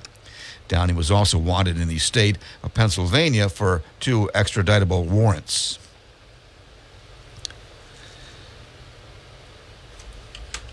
In other news, theft from vehicles has become an issue recently at Otsego Park in Binghamton. According to the Broome County Sheriff's Office and Broome County Security, a series of what they describe as smash and grab has been occurring at the Broome County Park. As many as 8 break-ins have occurred during daylight hours between 11 a.m. and 4 p.m. from vehicles owned by Otsego Park visitors over several recent weeks. Vehicles have been reported with smashed windows and personal items taken, including wallets and purses, along with other valuable items that are visible to a thief. Broome County Sheriff's Office notes that detectives are investigating larcenies where valuables were stolen at the park and thieves utilizing ID along with other items found to withdraw thousands of dollars from the victims' bank accounts. While Broome County Security patrols outside Ingle Park regularly during the off-season months, due to the increase in thefts, their presence will be increasing. According to the Delaware County Sheriff's Office, a woman is facing a criminal possession of a controlled substance in the third-degree charge following a disabled vehicle investigation. On February 20th, 2023, deputies observed a vehicle with its hazard lights flashing in Route 17 in the town of Hancock. During the course of the investigation, drugs and drug paraphernalia were recovered. On August 10th of 2023, a sealed indictment warrant was issued for Jennifer Williams for criminal possession of a controlled substance in the third degree, intent to sell. On February 7th of this year, Fallsburg Police Department located Williams and took her into custody. Delaware County Sheriff deputies were contacted about her being apprehended and transported her back to the Delaware County, where she was held in the Delaware County Correctional Facility without bail. And New York State lawyers said in closing arguments that a civil trial claiming a former National Rifle Association executive wildly misspent millions of dollars on private flights and other lavish perks at the group and its ex-CEO were caught with their hands in the cookie jar. Assistant Attorney General Monica Connell said Thursday the NRA was doing everything it could to deny and deflect the accusations of questionable spending. A lawyer for former NRA Chief Executive Wayne LaPierre dismissed the case as a witch hunt at the civil trial in Manhattan, and an NRA lawyer argued as the case was set to go to a jury that it could not be held accountable for its former CEO's actions. That's a look at news. For updates on local news, weather, sports, and features, open up the WNBF app and online at WNBF.com. This is News Radio 1290 WNBF.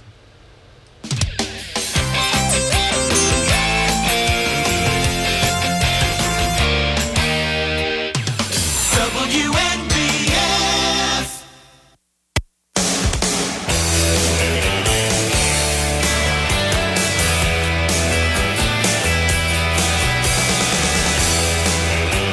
I'm Bob Joseph. This is Binghamton Now on News Radio WNBF. This one goes out to the one I love. This one goes out to the one I've left behind. A simple prop to occupy my time. This one goes out to the one I love. 607-772-1290 is the number. That is the hotline. And you are entitled to use it until noon. And then you can't use it until next Monday. So if you want access to Binghamton Now, it would be wise to call now, because you wait, and people do it. People try this. They think they're being clever. And it's fine. You can be clever and try to take a chance.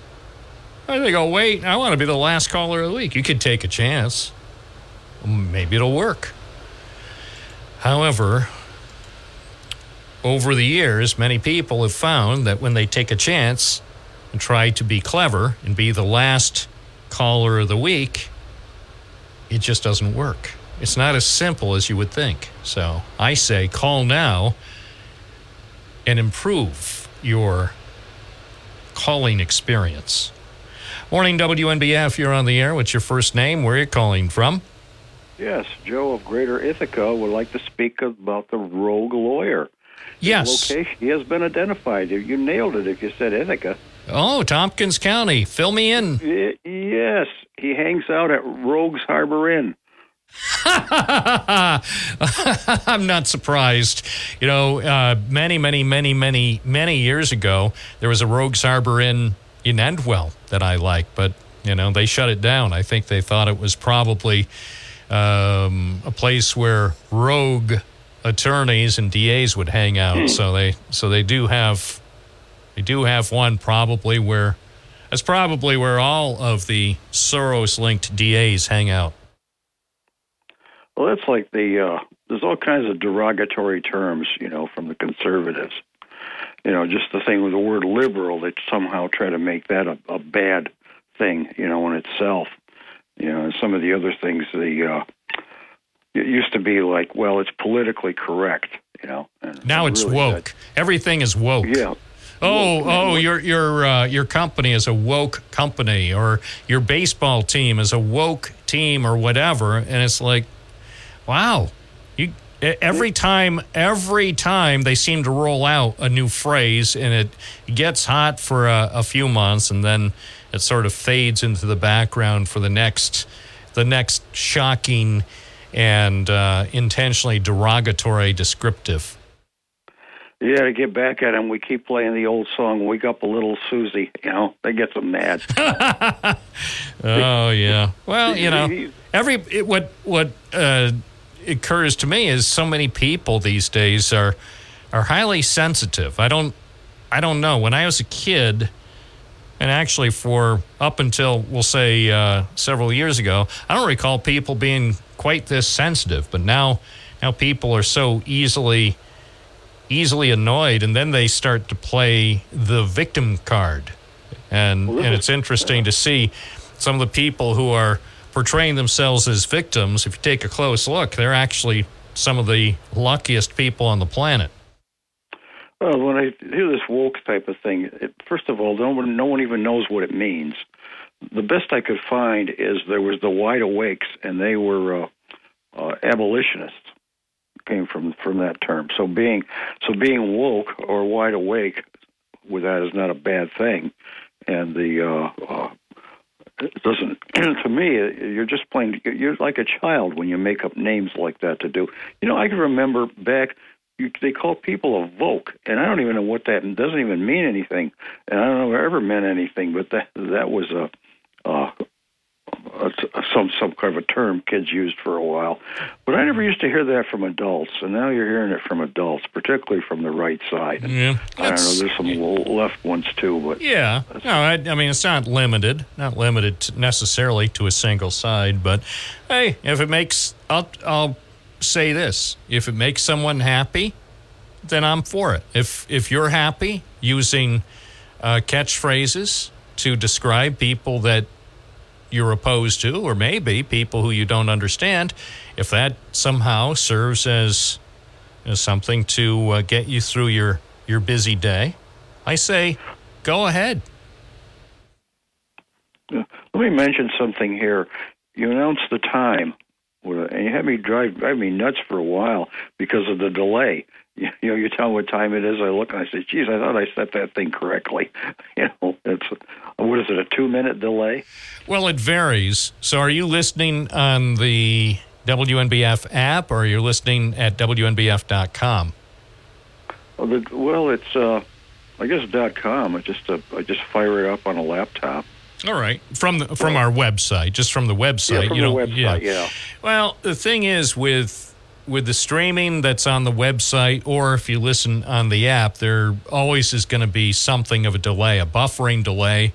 Some of it happens at our end because we don't have the highest speed internet on the planet. It's high speed, but not as high as maybe I would like.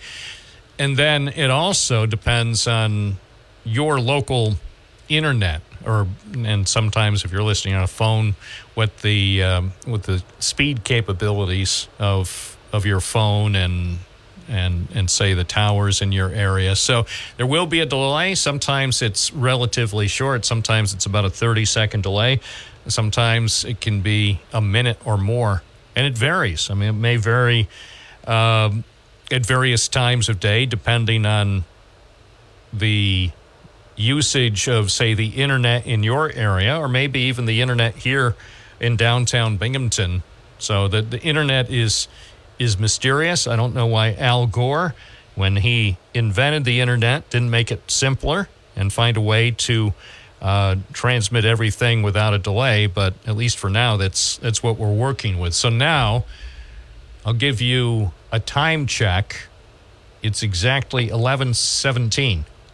Boop. Well, I got 11. Well, yeah. Let's see.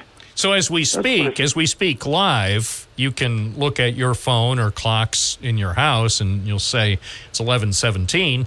But say if you're listening on the website or on the WNBF app, people are going to wind up hearing us probably 35 or 45 seconds later. Right after I hang up, I can still, then I hear well, it online. that's also the beauty. So people who have made a profound statement during their call, then as they wrap up the call, you'll be able to hear their statement, at least the closing statement, as they listen on their device, on their phone or their laptop or desktop, however they're listening.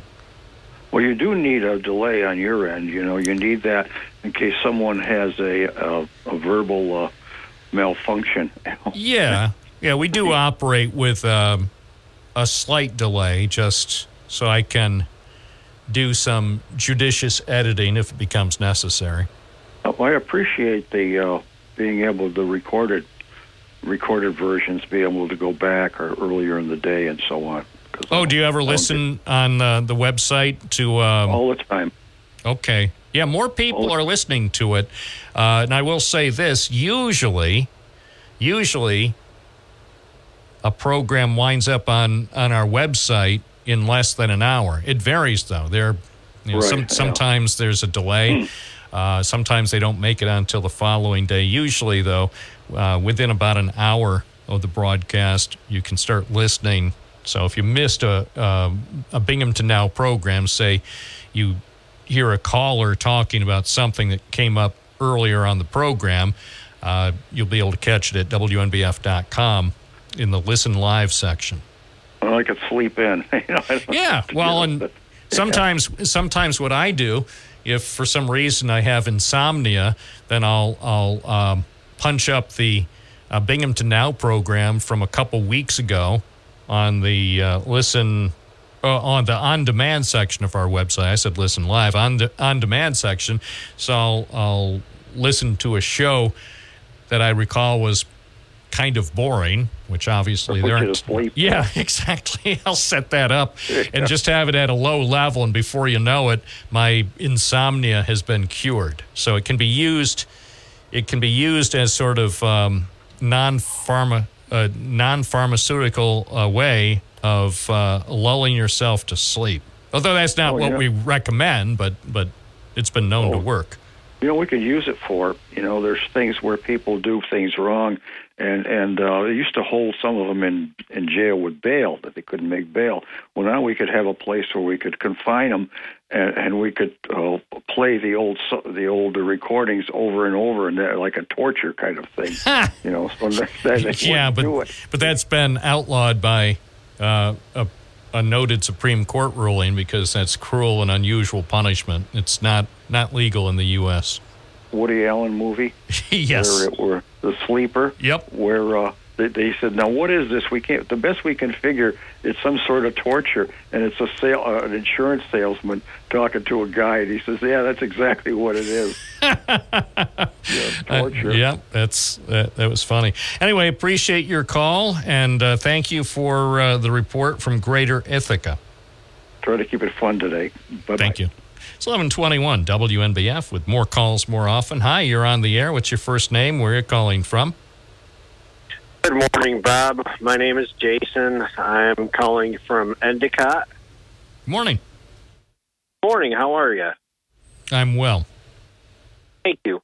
Well, the reason for my call this morning, and get off the politics subject here, I wanted to know, what are they ever going to plan to do with the old Vestal nursing home there in Vestal? I mean, it's such an eyesore. You see the windows broken out of it, and I'm sure there's a bunch of young hoodlums that came over there and busted all the windows out. And, as far as, posing hazards around there with all that broken glass, people walk around there, and even for wildlife. It's just something. Is there like a further development that they're going to do with that place, or? Well, the answer is yes, there has been a plan to turn that nursing home into senior housing, and the plan certainly was on hold over the last couple of years. One of the realities is you've heard of Isaac Anzarut. Yes, I have. Well, there you go. Isaac Anzarut, at one point, was the owner of that property. Now, I don't know. The last couple of times that I called Isaac Anzarut, he didn't get back to me. He usually did, believe it or not. He had a good record of returning my calls. Last few months, though, I haven't been able to connect with him. I need to find out directly from him, because I don't know at this stage if he is still involved. It appears from the property records that Isaac Anzarut, through an LLC, is still the owner of that property. So it was acquired. See, the old nursing home was acquired in February 2012, so that was 12 years ago, for $116,000, because the nursing home had been damaged by flooding. The flooding that happened in September. I do remember that. Yeah, September 2011. So basically, since the flood of September 2011, the place has been idle. So that's well over 12 years. It appears, at least according to the online ownership information, that Isaac Anzarut, or as they say in the news business, an LLC linked to Isaac Anzarut, is still the official owner. So the last time I did a story about this, as far as I can tell, was October 2022. And that's when he told me he wants to move forward with his proposal to convert the former nursing home into a 128-apartment senior housing complex. And as I wrote in that story, people who live near the property have seen some renewed activity at the site. There was some activity of gutting. There were dumpsters and things were being hauled out of the property. So Isaac Anzarut told me back then that more work was being done to clean up the place. And he said his plan to develop an apartment complex remained stalled because a payment in lieu of taxes agreement had not yet been approved. So he wanted tax breaks. A site plan for the project. A site plan for the project was. Planning? Well, I don't know.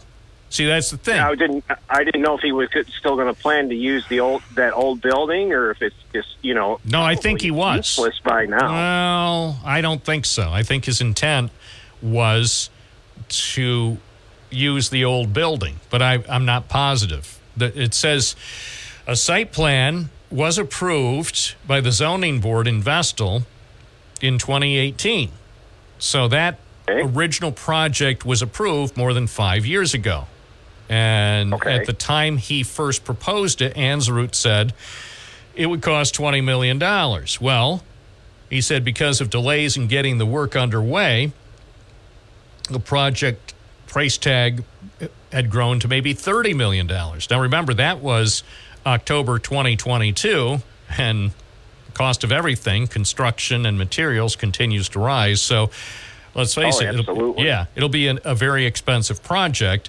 So what I will do, I'll make a note to myself.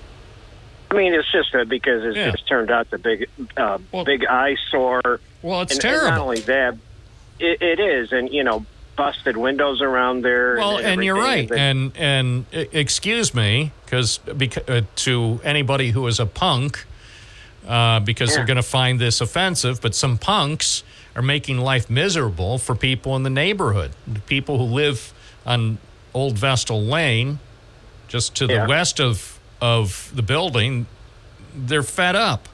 They're fed up. And I know it got so bad at one point last October. There's some body.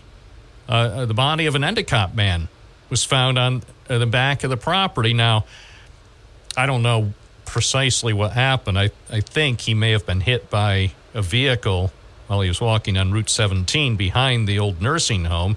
But anyway, a body was found there, and I don't think there was any real foul play, but the neighbors didn't like to see all the cops there and the crime tape around the place. You get worried. Oh, no.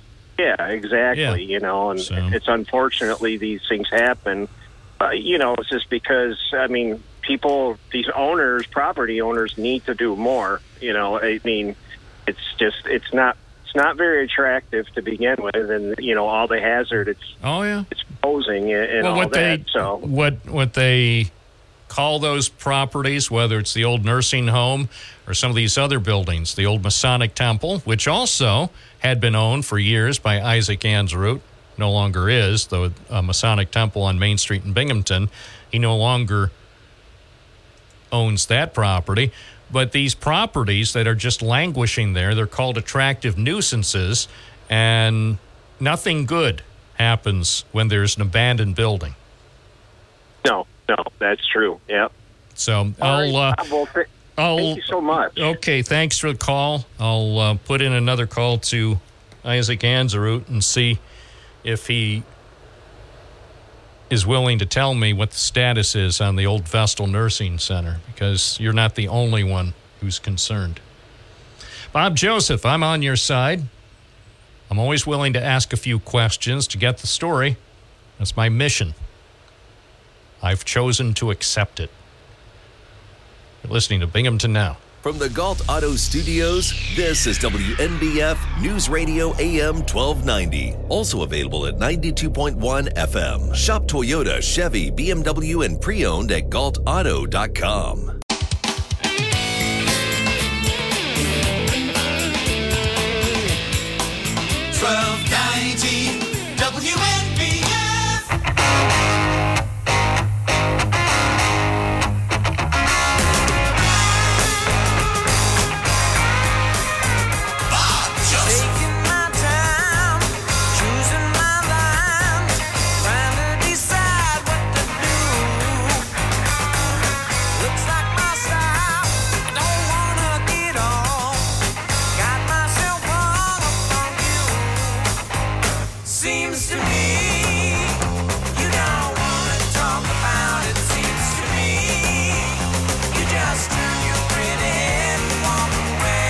Bob Joseph, WNBF Live and local with Binghamton Now. Bob in Port Dickinson. Good morning. You're on the air.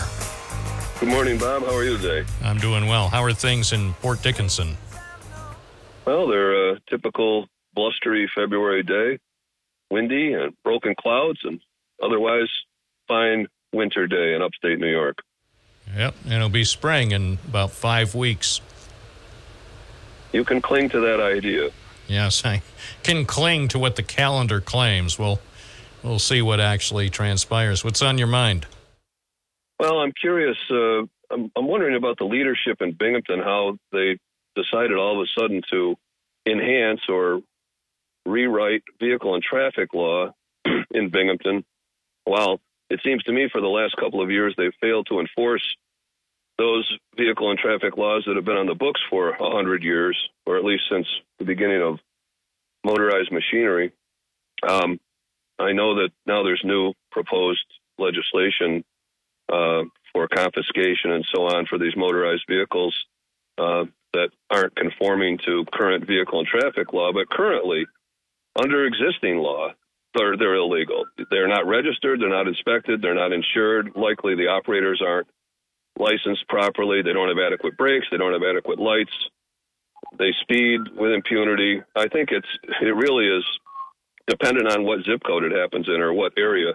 If it happens in the First Ward, it's highly tolerated. If it happens on Stratford Place, Crestmont Road, or Riverside Drive, well, now that's a different story. So, yeah, well, it's always been that way in Binghamton, at least in my lifetime. This dates back to at least as long ago as Juanita Crabb. well, was even before her, but a good illustration was when Juanita Crabb put up the signs that said, "Don't even think of speeding on Riverside Drive." And they were up for a few days before there was such an outcry among Binghamton residents because of what was perceived to be a special treatment for the privileged few who have the money or the luck to live along Riverside Drive. It's like, well, what about people who are speeding on Charlotte Street? What are the people speeding on Liberty Street or Shenango Street? What about them?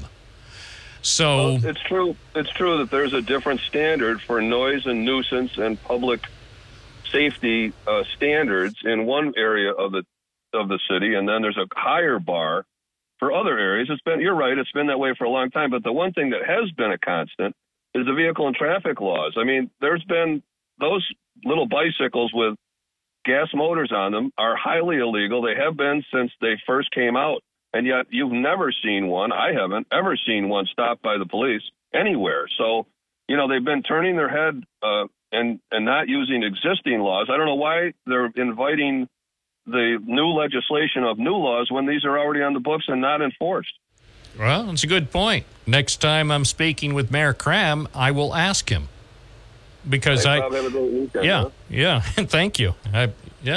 As I read the news release that was put out Thursday and prepared to write a story from it, I was curious because these are not new laws. $1,000. Well, what is the fine now? $10? If I had time, I would call up the police department to ask them how many tickets have been written over the last 12 months or the last 5 years for people who have been operating these vehicles illegally, dirt bikes, ATVs, go-karts, whatever. I mean, I see them around, and it's true. As Bob pointed out, I see them quite a bit in the First Ward. I personally haven't seen any operator of one of these vehicles that shouldn't be out on a public street. I personally haven't seen anybody taken into custody. I know with the news release that was issued on Thursday, there were a couple of pictures, evidently, of vehicles that the police seized, the illegal off-road vehicles, apparently seized. But there are a lot of them out there. And as far as why it's in the spotlight right now, I'm not sure. As the mayor's news release pointed out, an 18-year-old man was badly injured last June while illegally operating a dirt bike on Vestal Avenue. Apparently, he was going the wrong way in the westbound lane. The bike struck an SUV, then the post office, the Southview station, then a mailbox in front of the building. The guy was very seriously injured. I don't recall that incident. Was that even reported? Should have been. If the guy was critically injured, that should have been on the news. I don't remember hearing about it. But anyway, I do, regardless of whether the new legislation is acted on by City Council, I do think it would be useful. First of all, it would be most useful if people would just stop breaking the law. That's my initial recommendation. And for those who are unable or unwilling to comply with the law, then I think action should be taken even before this law that could have a $1,000 fine. Or if your illegal vehicle is seized, that would cost you $2,000 to get it back. So we'll see what happens. It's 11:38. Good morning, WNBF. You're on the air. What's your first name? Where are you calling from? Hey, good morning, Bob. This is Vinny from Binghamton. I just wanted to call in and ask our listeners if they've seen the news with this whole thing with his impeachment and found out this informant is being arrested giving lies. 10,000 pages, Bob, of lies. Didn't they say that he was a really big liar? Wasn't they like that wasn't the exact phrase, but the description RBL, really big liar, is something that came to mind when I heard this on Thursday. It sounds like the guy was a master of prevarication.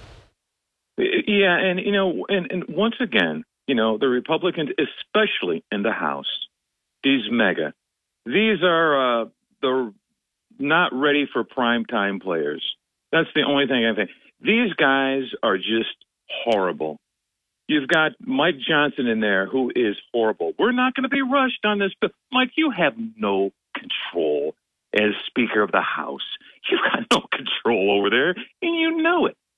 This is why it is so important, once again. We've got to get these people out of there. We've got to go vote, get them out of here so this country can move on. Because this is getting old, Bob. This nonsense. I know they're probably ready to impeach Joe Biden's dog. Okay? That's how bad these guys are. They're just awful.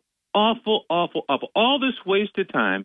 Now they find out they've been talking to this liar. And one of the questions are now, Bob, is when did Comer, when did he know that this guy was lying and kept this charade going? Oh, yeah.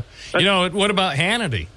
Everybody thinks Hannity is so great. What about him? I mean, obviously I can't criticize him because he has a program on WNBF, but I can still say, what about Sean Hannity? Because I'm looking at this analysis by Oliver Darcy at CNN, and the headline says, Sean Hannity and right-wing media claim the Biden crime family, in quotes, took millions in bribes and their narrative just fell apart. Now, obviously, I can't say anything really negative about Hannity because he's on WNBF, but, he, what if it turns out he knew? What if it turns out that Sean Hannity knew that the informant was telling lies all the time? What then? Bob, it wouldn't surprise me, but you know what? The people that listen to these guys. Okay, he was on there the other night with that guy, Silva, with the Guardian Angels down there. And as he's talking, he goes, I saw that. Another one of the, and Curtis Sliwa. And look, I know that he has a big ego, and I can only aspire to an ego that size. And I've never owned a red beret, and I would love one. But his antics, not just the antics during that live appearance on the Fox News show, but his antics over the years have been disturbing. I mean, maybe he thinks it's all fun and games until someone gets hurt, but you can't go and lie. He said that the person that I'll call them thugs, his supporters, I'll call them thugs because their behavior was thuggish. They went after a guy who may have been doing something wrong, actually. And then on live TV, Sliwa said the guy was, I think, a migrant. Migrant. Yeah. Yep. And it turned out to be not true. I think the guy actually lives in Brooklyn, and he's not a migrant. Yeah. Yep. Police came. He said no. He was saying he was a shoplifter. The guy goes, no. What he was doing is he was interrupting their talk there. So the disorderly conduct. Yeah. Just a total lie. But again, that feeds into this vacuum of everybody that comes over is a criminal and blah blah blah and blah. And these guys. But you see the thing I hate about Bob? These guys have no skin in the game. They've never had any skin in the game. I think they're just making a mockery of our right to free speech. The problem with free speech is there should be a responsibility to use that right responsibly. Yes, we have freedom of speech. We have freedom of the press, but let's employ those freedoms responsibly and not be like some people who will broadcast or publish lies knowingly. Here's the end of the commentary that was posted on CNN.com by Oliver Darcy. It's a record that plays on repeat. By the time the truth can catch up to the bogus claims spreading in right-wing media, the narrative has already been set, and the outlets have moved on to the next supposed scandal. And see, that's the secret to their excess. Yep. They do it time and time again. Well, as some smart person once told me, they said, Bob, if you tell a lie often enough, eventually everyone, or at least those who are most easily duped, they'll tend to believe it. You repeat it. You repeat it. Same with, I'll say this. There used to be a thing that Fox News Channel did with a guy who ultimately went on to become president for only 4 years, which was more than sufficient. And he was lying about the birth certificate for Barack Hussein Obama when it was easily disproven. And yet the Fox channel kept allowing this guy to come on to spread his lies. And some people, believe it or not, Vinny, even today, some people don't think Barack Hussein Obama was born in the United States. Yeah. Well, hey, Bob, what can I tell you? Hey, and that guy, who is fondly known to many as the former guy, he's trying to do the same thing with his Republican opponent, Nikki Haley, raising questions. Totally inappropriate questions. Anyway, thanks for your call. It's 11:45. Sometimes you just wonder, why are people like that? I mean, sometimes don't you wonder? This is Bob Joseph Live, WNBF. News Radio 1290 WNBF. 11:48 WNBF Live with Bob Joseph. Ron and Owego, you're on the air.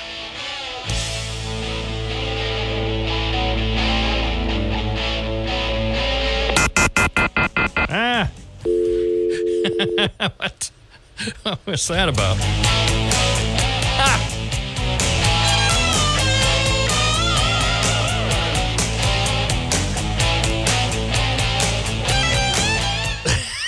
Sounded like the cat stepped on a phone line, or was that a live wire? Hi, you're on the air. What's your first name? Where are you calling from? I'm John from Binghamton. Yeah, what's going on, John? 187 Clinton Street. Why don't you do about a whole day's worth of discussion on that next week? Okay, I know you don't have much time left today, but why should we succumb to a developer from Long Island coming up to build 200 or whatever it is apartments down there on a pilot program, so that $40,000 to $60,000 income, I won't even call them families, I'll just say renters, can get away with murder, while the taxpayers, the homeowners that have spent their whole lives in Binghamton paying taxes to the city of Binghamton continue to support them, because that comes on a pilot program. All right, I'm going to put that on my list of things to talk about next week. I appreciate the call and hope you have a great weekend. That's a good suggestion, that project. It's 11:50. This is Bob Joseph Live. We're asking a few questions. We're trying to set the record straight, because right now, in a crowded media universe, you need a voice of reason. And I am that voice. WNBF. News Radio 1290 WNBF.